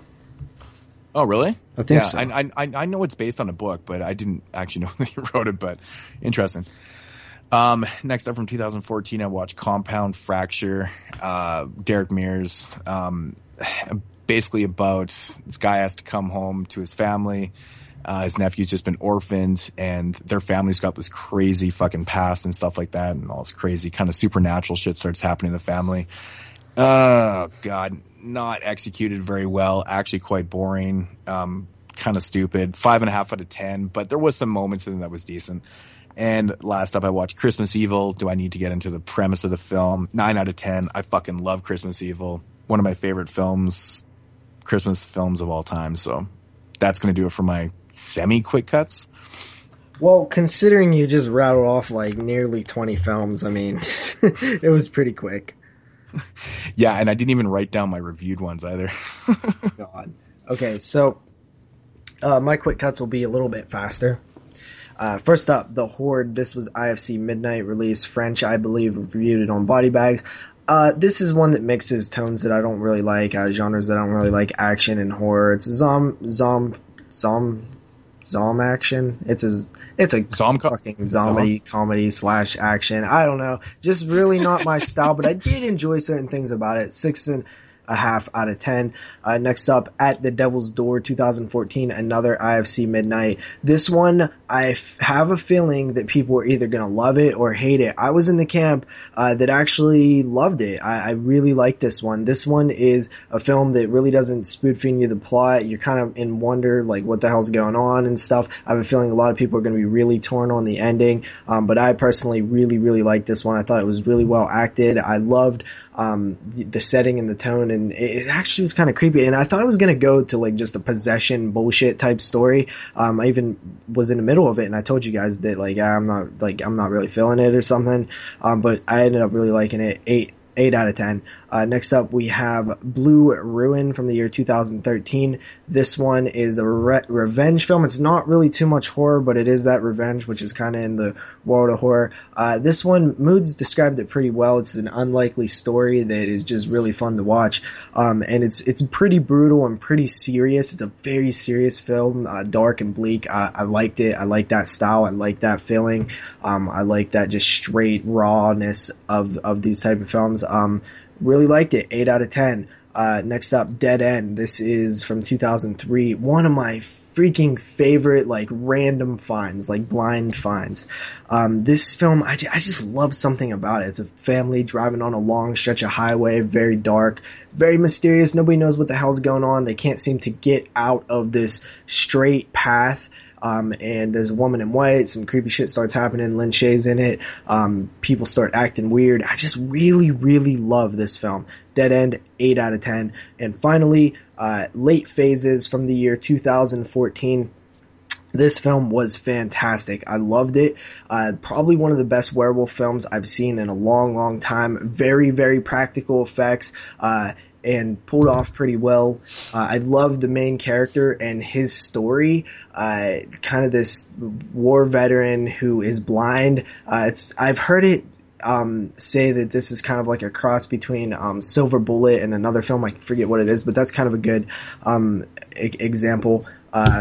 Just really, really fantastic. I'll go into it in the future a little bit more. 9 out of 10. Fuck, I didn't know that was a werewolf film. That's fucking gnarly. Yeah, that's it for my quick cuts, by the way. Nice. I didn't know that was a fucking werewolf film, man. Now I'm pissed off that I can't find it. That sucks. I would really like to see that, so. Cool stuff. Alrighty, so that's going to do it for quick cuts. Moving on to the featured review, which is the cult classic, Necromantic from... This movie was made in 1987. I believe it was released over here in 1988. So either year is fine. Yeah, I mean, Necromantic has quite the history, has quite the following. Everybody knows about the movie. I think the history behind it is actually kind of interesting. The director totally made this film, you know, basically to rebel against the German rating system, because at the time they were going through some crazy censorship, and he really wanted to help. He just really wanted to help fight the censorship in the country, because, you know, at the time, like I said, it was really shitty. So, and he actually had no intentions of directing this movie. He just kind of came up with the concept of it and didn't actually intend to direct it, but ended up directing it anyways. But yeah, so synopsis on it. I'm sorry for boring you, Jeremy. Oh no, I'm talking about the movie. Whoa. So yeah, Necromantic. We're following a character who is what I guess is like a coroner or something. He's basically the guy that picks up dead bodies and dead shit off the road. Actually, they're not. He basically just works for a street cleaning company. Well, that's even weirder. So I know, that's what I thought. So basically, he picks up these bodies and stuff. And something interesting about this particular guy who's doing this job is he's pretty fascinated with dead things and body parts, and he more than a fascination, he's really just completely enthralled in all things decay. So he takes them back to his house. He keeps like pieces and organs in jars on his shelves. He also has a girlfriend who's really into this shit as well. Eventually, he finds like a pretty solid body, brings it home. They start having sex with it and shit. Eventually, he gets fired from his job. His girlfriend breaks up with him, and that just kind of sends him over the edge. Yep. Fuck, I was bored. Really? Well, first of all, big shout out to Cult Epics for hooking Jeremy up with a copy of this, right? Yeah. Now, the first thing every time I watch this movie, I don't know why I watch this movie over and over again. It just makes no sense to me. But the first thing I always say, I'm like, this, you know, it's a black comedy, man. It's a fucking dark comedy. This movie is not even serious. Like, I don't find one bit of it funny. Really? Because it's actually not meant to be serious. Like I said, you know, he was basically making the film to, you know, and he went out of his way to find the most ridiculous idea I get ever. that. I get that part of it. But there's certain parts of this, it's just like so like, obviously this could be considered like Jeremy said before, like a total art house film. And that's exactly what it is. But to me, it comes off as a total dark black comedy. And I've always thought that too. Maybe it's just because the idea is so ridiculous. I mean, if you're not into necrophilia, you know, you can laugh at it, you know. To some people it's not funny at all, but I don't know, just the tone of the film just kind of, I don't know. I think what it is for me that makes it kind of dark comedy and funny to me is the fucking hilarious score in the film, man. Yeah, it scores. I find the score it's not dark. I mean, if they had the dark score in it, at parts in the film, the score actually is a little darker. But, you know, the beginning, you know, piano driven score, it's so like kind of funny. I don't even know how else to describe it. It's just not dark enough for the, you know, for what the film is, you know, in my opinion. So it makes it kind of funny to me. I don't know if you guys agree or not, but no. Well, see, my thing is, I just can't. Like I understand it's ridiculous, right? The wooden thing uses like a penis, like it. Yeah, but it's like, oh my god! All I hear is people talk about this film and how it's totally the content, though. You know, fucking dead bodies. Yeah, but it's stuff. like, no, dude, that you got. Okay, so they just did that. Okay, whoop-de-doo. It's not as like hardcore as I thought it was going to be. Like people. It's hard fucking core, dude. For the time, you gotta the time. Like you're desensitized and biased. You gotta put yourself in the position. Like if I seen this shit when I was like before I seen Hostel or Devil's Rejects or any of that stuff. Like when I was a kid, this shit would have been the most fucked up thing I've ever seen. Just describe this to a coworker, and you'll see like the type of reaction that you get. Actually, that's a good scene because that's another scene that I find. I thought the ending was adds more to the comical elements. Fucked up than that part. Yeah, I thought that scene with the wooden dick was kind of adds to the comedy element. When she puts the rubber on it, I'm like, really, the rubber on that? Well, like, I mean, come on. It's for the lubrication, if anything, right? I mean, you could probably just squeeze some KY on there, man. You don't need the rubber. I don't think these dirty motherfuckers are worrying about KY. What the fuck is with the rubber then? I don't know. I mean, KY is just a lube. It's just a fucking lube. Yeah, I mean, it just made me laugh. It makes me like, I can see how you can see it as funny because how ridiculous it is and stuff. But I don't really find it like that funny. Like it's pretty just an interesting experience. Okay. There's different elements to funny. I mean, there's like haha, like laugh out loud funny, and then there's like watch something and be like, okay, this is comical to me, but I'm not actually laughing out loud. You know, hence the darkness to it. I'm just like, I chuckle in parts though. I really do. Like the condom part. Like, I mean, I don't laugh when he kills the cat at all. No, I don't find that fucking funny at all. You know, and I think maybe the way he's doing it is supposed to be a little dark and stuff because he's like completely going over the top with it, but I don't know, man. But you know, there's certain elements that are definitely not fucking funny in the film. The closest parts to me that I find funny are like when you start getting all those like weird like overlay camera shots like when they're having sex. Like I'm like that it's like just ridiculous. Like the way that it looks like they're just kind of rocking back and forth. I don't know. It doesn't look natural and stuff. And I was just it's obviously hiding stuff. Actually, legitimately, the part where the dude that's shooting the birds ends up killing the dude picking the fucking apples. That was funny. That shit funny. Is it's funny because also there's no like audio. I know because, and that's kind of where the German Expression filmed. Like he was almost filming a fucking silent film at that point. It was all score driven, and it just reminded me of something you'd be seeing in the 20s for fuck's sakes in that part. I mean, you can probably agree with that, right, Jeremy? Oh yeah.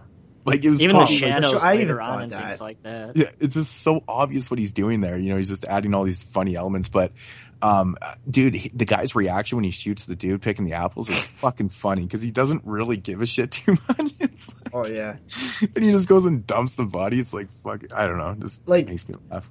Like to me, honestly, like this movie's gross as hell. Like I'm like I can actually like I wasn't grossed out. Honestly, that's weird. Dude, the gross. Like I think of like Sallow. That movie's fucking gross. This but like this movie, fucking gross to me, dude. Like this movie was not, like, the dude licking the eyeball and shit. I'm just like, that is he actually puts the eyeball in his mouth and spits it back. You have to use your imagination a little bit, Jeremy. You have to pretend that dude is licking a real eyeball. Like it's gonna gross you out if some man is licking the dead eyeball of something. Gotta use your imagination a bit, dude. It's not gonna look perfect in I'm not saying that, but 88 with low budget practical effects. Okay, do you have to imagine a guy getting his penis severed in half in gutter balls is legit? Well, I mean, it's a different tone. I think it's a little different tone, but I don't know. I mean, I just don't. It just didn't do it for me like I've been hearing. Well, you're a victim of overhypeness or just over talked about. Yes. But that's where you have to try to, as like a, you know, from the standpoint of like a critical reviewing style, you kind of have to find a way to disconnect from that. I agree, but I was bored. I didn't think anything was really going on. I actually wasn't bored at all in the film. The part with the rabbit actually, like, I couldn't sit still. Like, I really wanted to not watch it, and I kept moving, but I like stayed watching the whole time. And, you know, I've seen deers get skinned and stuff, but something about knowing that it was captured on film for the purpose of film, like, gets under my skin. It's like, it was brutal looking. It was like, it wasn't like done in like, hey, I'm skinning this deer thing. It's like ruthless skinning of a rabbit that really bugged me. I like the ending where they like did it in reverse. That was pretty cool. Yeah, that was pretty cool. I thought that was a cool edit. One thing I do like about I always butcher the guy's name, man. It's like George. Oh, good luck. Yeah, I know. Nailed it. The director, nailed it. One thing I do like about this film, though, is that everything that he does in this film is so calculated and just a big fuck you to the censor board. And I like that about it a lot. Like that, I was just watching this. Like I know the point of it. Like I know it's just like, okay, like fuck the censors. I'm just gonna make the most ridiculous, like fucked up shit I could think of. But for me, it still kind of works as a narrative a bit. Like this guy is a weirdo creep and his girlfriend is a weirdo creep. And yet somehow, like as ridiculous as it is, like there are weirdo creeps like that in the world. It's just a little bit, fantastical in this film. But if you can use your imagination a little bit, it's a bizarre story. See, I like the scene where, I mean, using the word like is kind of funny, but the scene where the dude is taking a piss.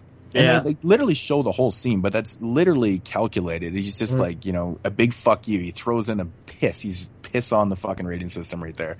I like how calculated that is because there's really no need to show that. Yeah, and that's like very long. It's like a long scene. It's like a minute and a half. That's what I'm saying. It's so drawn out and calculated, and there's a purpose to why he did that scene. Like, it's not just a random pissing scene. Hence, it is kind of ironic that it is German, though, and they like their pee.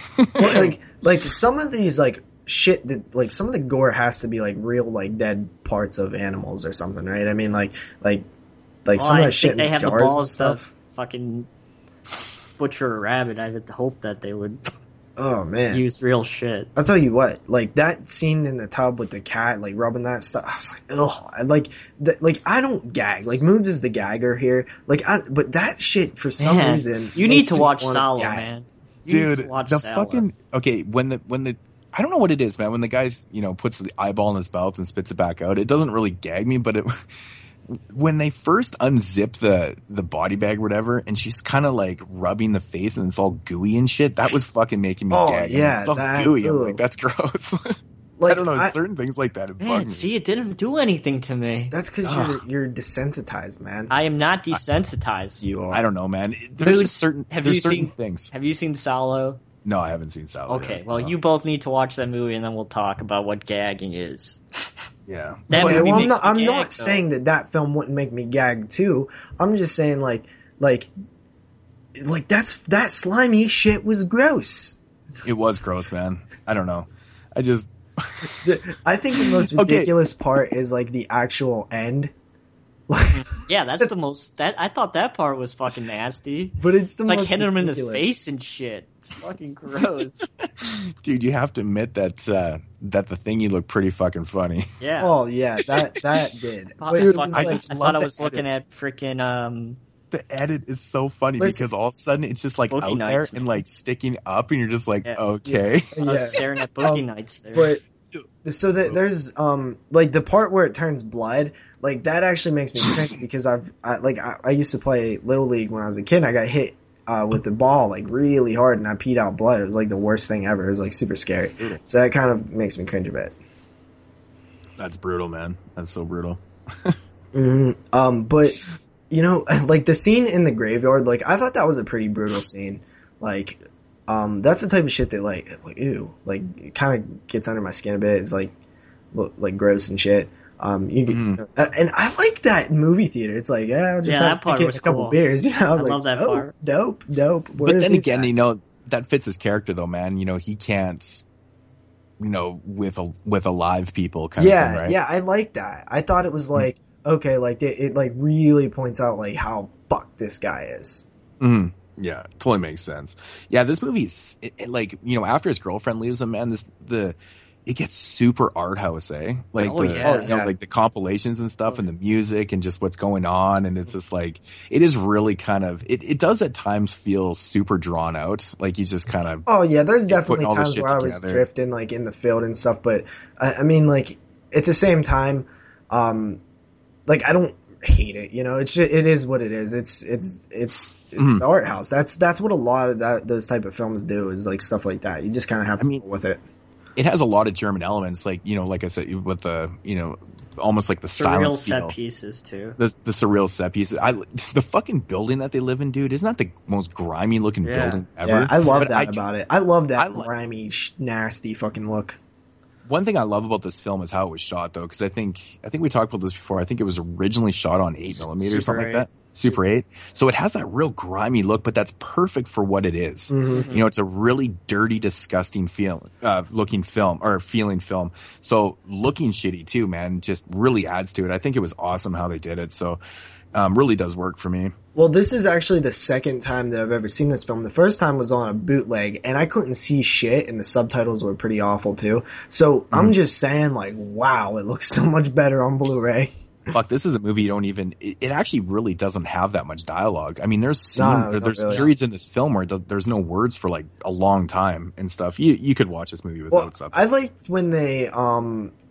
where the chick was in the bathtub and the TV was playing that stuff about, like, phobias and stuff. Like, I liked that scene. That was pretty cool. It seemed like how the camera drops to the floor and like goes out into the other room. Like that's where I was like, you know, this is more than just like fuck you to the censor boards. There's a little bit of art in here and stuff. Yeah, there's definitely scenes. I always thought that scene with her in the bathtub was so strange, man, because they don't really show what's bleeding. What's bleeding and stuff. I remember the first time I watched this film, I thought it was like her pussy, man. Ooh. I was like, is she bleeding in the bathtub and just like washing herself in her period blood? I'm like, that's fucking disgusting. That dirty, nasty bathwater, like any dirty, nasty bathwater disgusts the hell out of me. So, ugh. Yeah, it's fucking nasty scene. But yeah, they never do show why there's blood in there. I think they're just nasty and there's blood everywhere and there's just gross shit all over the house. That's what they could be getting at for sure. Yeah. I mean, fuck. I mean, look at after Buddy starts rubbing himself. I think the girl was more effed up than the guy. Well, yeah, because after he loses his job, she's like, fuck you. Yeah. You can't get any more bodies? Well, I'm fucking out of here. Yeah, it's like she was only there for the dead body sex. Yeah. Dude, I have to say, man, the fucking, the decapitation or whatever in this film just kills me every fucking time. Yeah, it's awesome effects, though. Man, dude, that body flop. Yeah, it's fucking awesome. Makes me laugh so hard, man. I don't know if you noticed, but like where the jaw was, like the tongue. Yeah, that was still kind of. Oh fuck, that makes me laugh. Yeah, I thought that like the articulation of the dead corpse thing was all right. Like obviously it looks a little plasticky and stuff, but there was a bit of articulation in the neck that kind of gave it a realism look to it and stuff. And I totally accepted it for what it was. It like fit. I'm actually really curious. I've never seen the sequel. I'm actually curious to see that. Yeah, it's decent. Yeah. I've always heard it was better, so it's not better. I don't know, man. I haven't actually watched it in a while, but it'll be interesting to see the Blu-ray print of it because I think that one is shot a little more high budget. Yeah. So from what I remember, anyways, so I don't know. These aren't my go-to films. Like, I'm just surprised at how many times I've actually seen Necromantic. It's fucking bizarre. Yeah, But see, this is one of those films like this is a film that if I would show any like normal person who wasn't like a horror fan, like they would just be extremely shocked. So I do think it has that shock value still. Like even though Jeremy says that it's like, you know, what the big deal and stuff, like we're looking at it from the point of view of just people who've seen everything and stuff. Like you kind of have to open your mind a little bit on this one. Mm-hmm. Yeah, I mean, dude, fucking the music in this film, man, I can just see him playing those notes on his Casio keyboard. It just fucking makes me laugh, man. Then you gotta admit though, the score, like the first music piece in it, it always gets stuck in my head. Like I can still hear it in my head right now. And I watched this again like 2 days ago, or was it? Yeah, 2 days ago, whatever. But it always gets stuck in my head, man. Just picturing him pressing those notes on his Casio. It's fucking so funny to me. I don't know. But this movie definitely doesn't get better with each viewing for me. At all. I think this is a one and done type thing. Like, I don't really think that. I think once you've seen it, you've seen it. Like, you've seen what it's about. You've seen, like, the you know, what everybody's always said about it and stuff. I don't think there's really, like, that much value to go back and revisit it often. Mm-hmm. Mm-hmm. Yeah, I honestly don't know what else to say about it. Never gonna watch it again, that's for sure. Well, I'm actually curious to check out the special features because there's quite a bit on that called Epic's release. Yeah, I actually haven't tackled any of them yet. So, but Yeah, I should get to if those. it's anything like Deathbed, where I felt like it was a cool look at like the like just these weird films, like I'm pretty excited to check them out. Should be cool. Mm-hmm. Coolio. All right, so ratings. I guess we'll start with Jeremy, since he was so impressed with the movie. Yeah, I was not a fan of this one, to be completely honest. I was, like I said, I was quite bored with it. I was drifting quite frequently when I was watching this one. Like I said, there was some moments that jolted me up, like the ending and the rabbit skinning and things like that. Ugh. But I just don't understand what the hype is about this film. Like I said, maybe I'm biased because I'm part of this community and I don't look at the film like Moods and JP are, but I just didn't find what the big holla was about this one. 4.5 out of 10. JP? Enjoy is a weird word, but I was interested in the experience of this film. Said enjoy just doesn't fit for me. It's just something that's so bizarre. Like, necrophilia is really taboo, even in horror. Like, you don't see it that often, right? To have a whole film centered around it, was really interesting to me, and to see like the like how fucking weird and bizarre this like lead character was. I just found it really interesting. So I came in with a 7.5 out of 10. Damn. All right.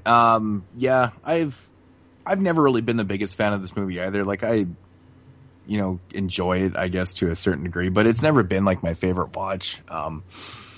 Like I said, it doesn't really do anything for me with multiple viewings, but I understand what it was about, and there is elements of this film I really do like. I like, the fact that how everything was super calculated. I respect that, and for what he was doing and stuff. But, overall as a film, like Jeremy said, there is times I do get bored in this film too, with viewings. But, I don't hate this film at all by any means. It does make me gag, and every film that makes me gag I enjoy. Seems to be kind of a staple, but I give it about a 6.5 out of 10. It's not spectacular for me. I just Yeah, I mean, honestly, it did affect me. Like, it did. Like, I squirmed the fuck around during the rabbit scene. Like, it really did gross me out with the cat stuff. Like, in the bathtub. Like, I like feeling uncomfortable, like, in watching films. Like, so, anything that could kind of make me feel a certain way, I gotta give it props. And, this isn't one that I'll revisit or whatever, just for the special features, but, I think it did its job, definitely. Mm-hmm. Yeah, I agree. So, anything else? Any last words on it? I think that's it. Oh, that's it. That's it. Alrighty, so that is going to do it for the featured review, Necromantic, and the 37th episode of the 22 Shots of Moods and Horror. Hope you guys enjoyed it, and we'll see you guys next week. Jeremy? All right, so thank you everybody for listening to the 37th episode of the 22 Shots of Moods and Horror podcast. As always, if you want to follow the man Moods himself, you can do so at youtube.com/Moods616, or click the subscribe button down below if you are watching this video on YouTube. As always, you can follow JP on his channel at youtube.com/DoubleShotJ, and as always, he still hates Pee Wee Herman. And if you want to follow me on my channel, you can do so at youtube.com/NESRuler22. And as always, you can check out our website at the 22 Shots of Moods and Horror.com. It's 22 Shots of Moods AMDHorror.com. And as always, if you have any questions, you could email us at the 22 Shots of Moods and Horror at gmail.com. That's, of course, 22 Shots of Moods and Horror, AMD at gmail.com. And as always, you can follow us on the Facebook page. If you're on Facebook, just go to the search bar and type in 22 Shots of Moods and Horror podcast and join the community over there. Lots of good discussions and people over there on the Facebook page. And as always, you can follow us on Twitter at 22 Shots podcast. And if you want to leave us any voicemails, you can do so at 724-426-6665. And as always, please leave your voicemail under 3 minutes unless you want to call back and leave another one. So that should do it, folks, for the 37th episode of the 22 Shots of Moods and Horror podcast. We'll be back next week with our year-end show, which will be a very fun and exciting show. Top 10 of 2014 should be a blast. So should be an interesting show because I think our lists are going to be vastly different. I think I would be surprised if we've seen more than 3 crossovers. Hopefully I don't get stoned to death this year. I'm going to be fucking around 75 2014 films down. How many have you seen, you think, Jeremy?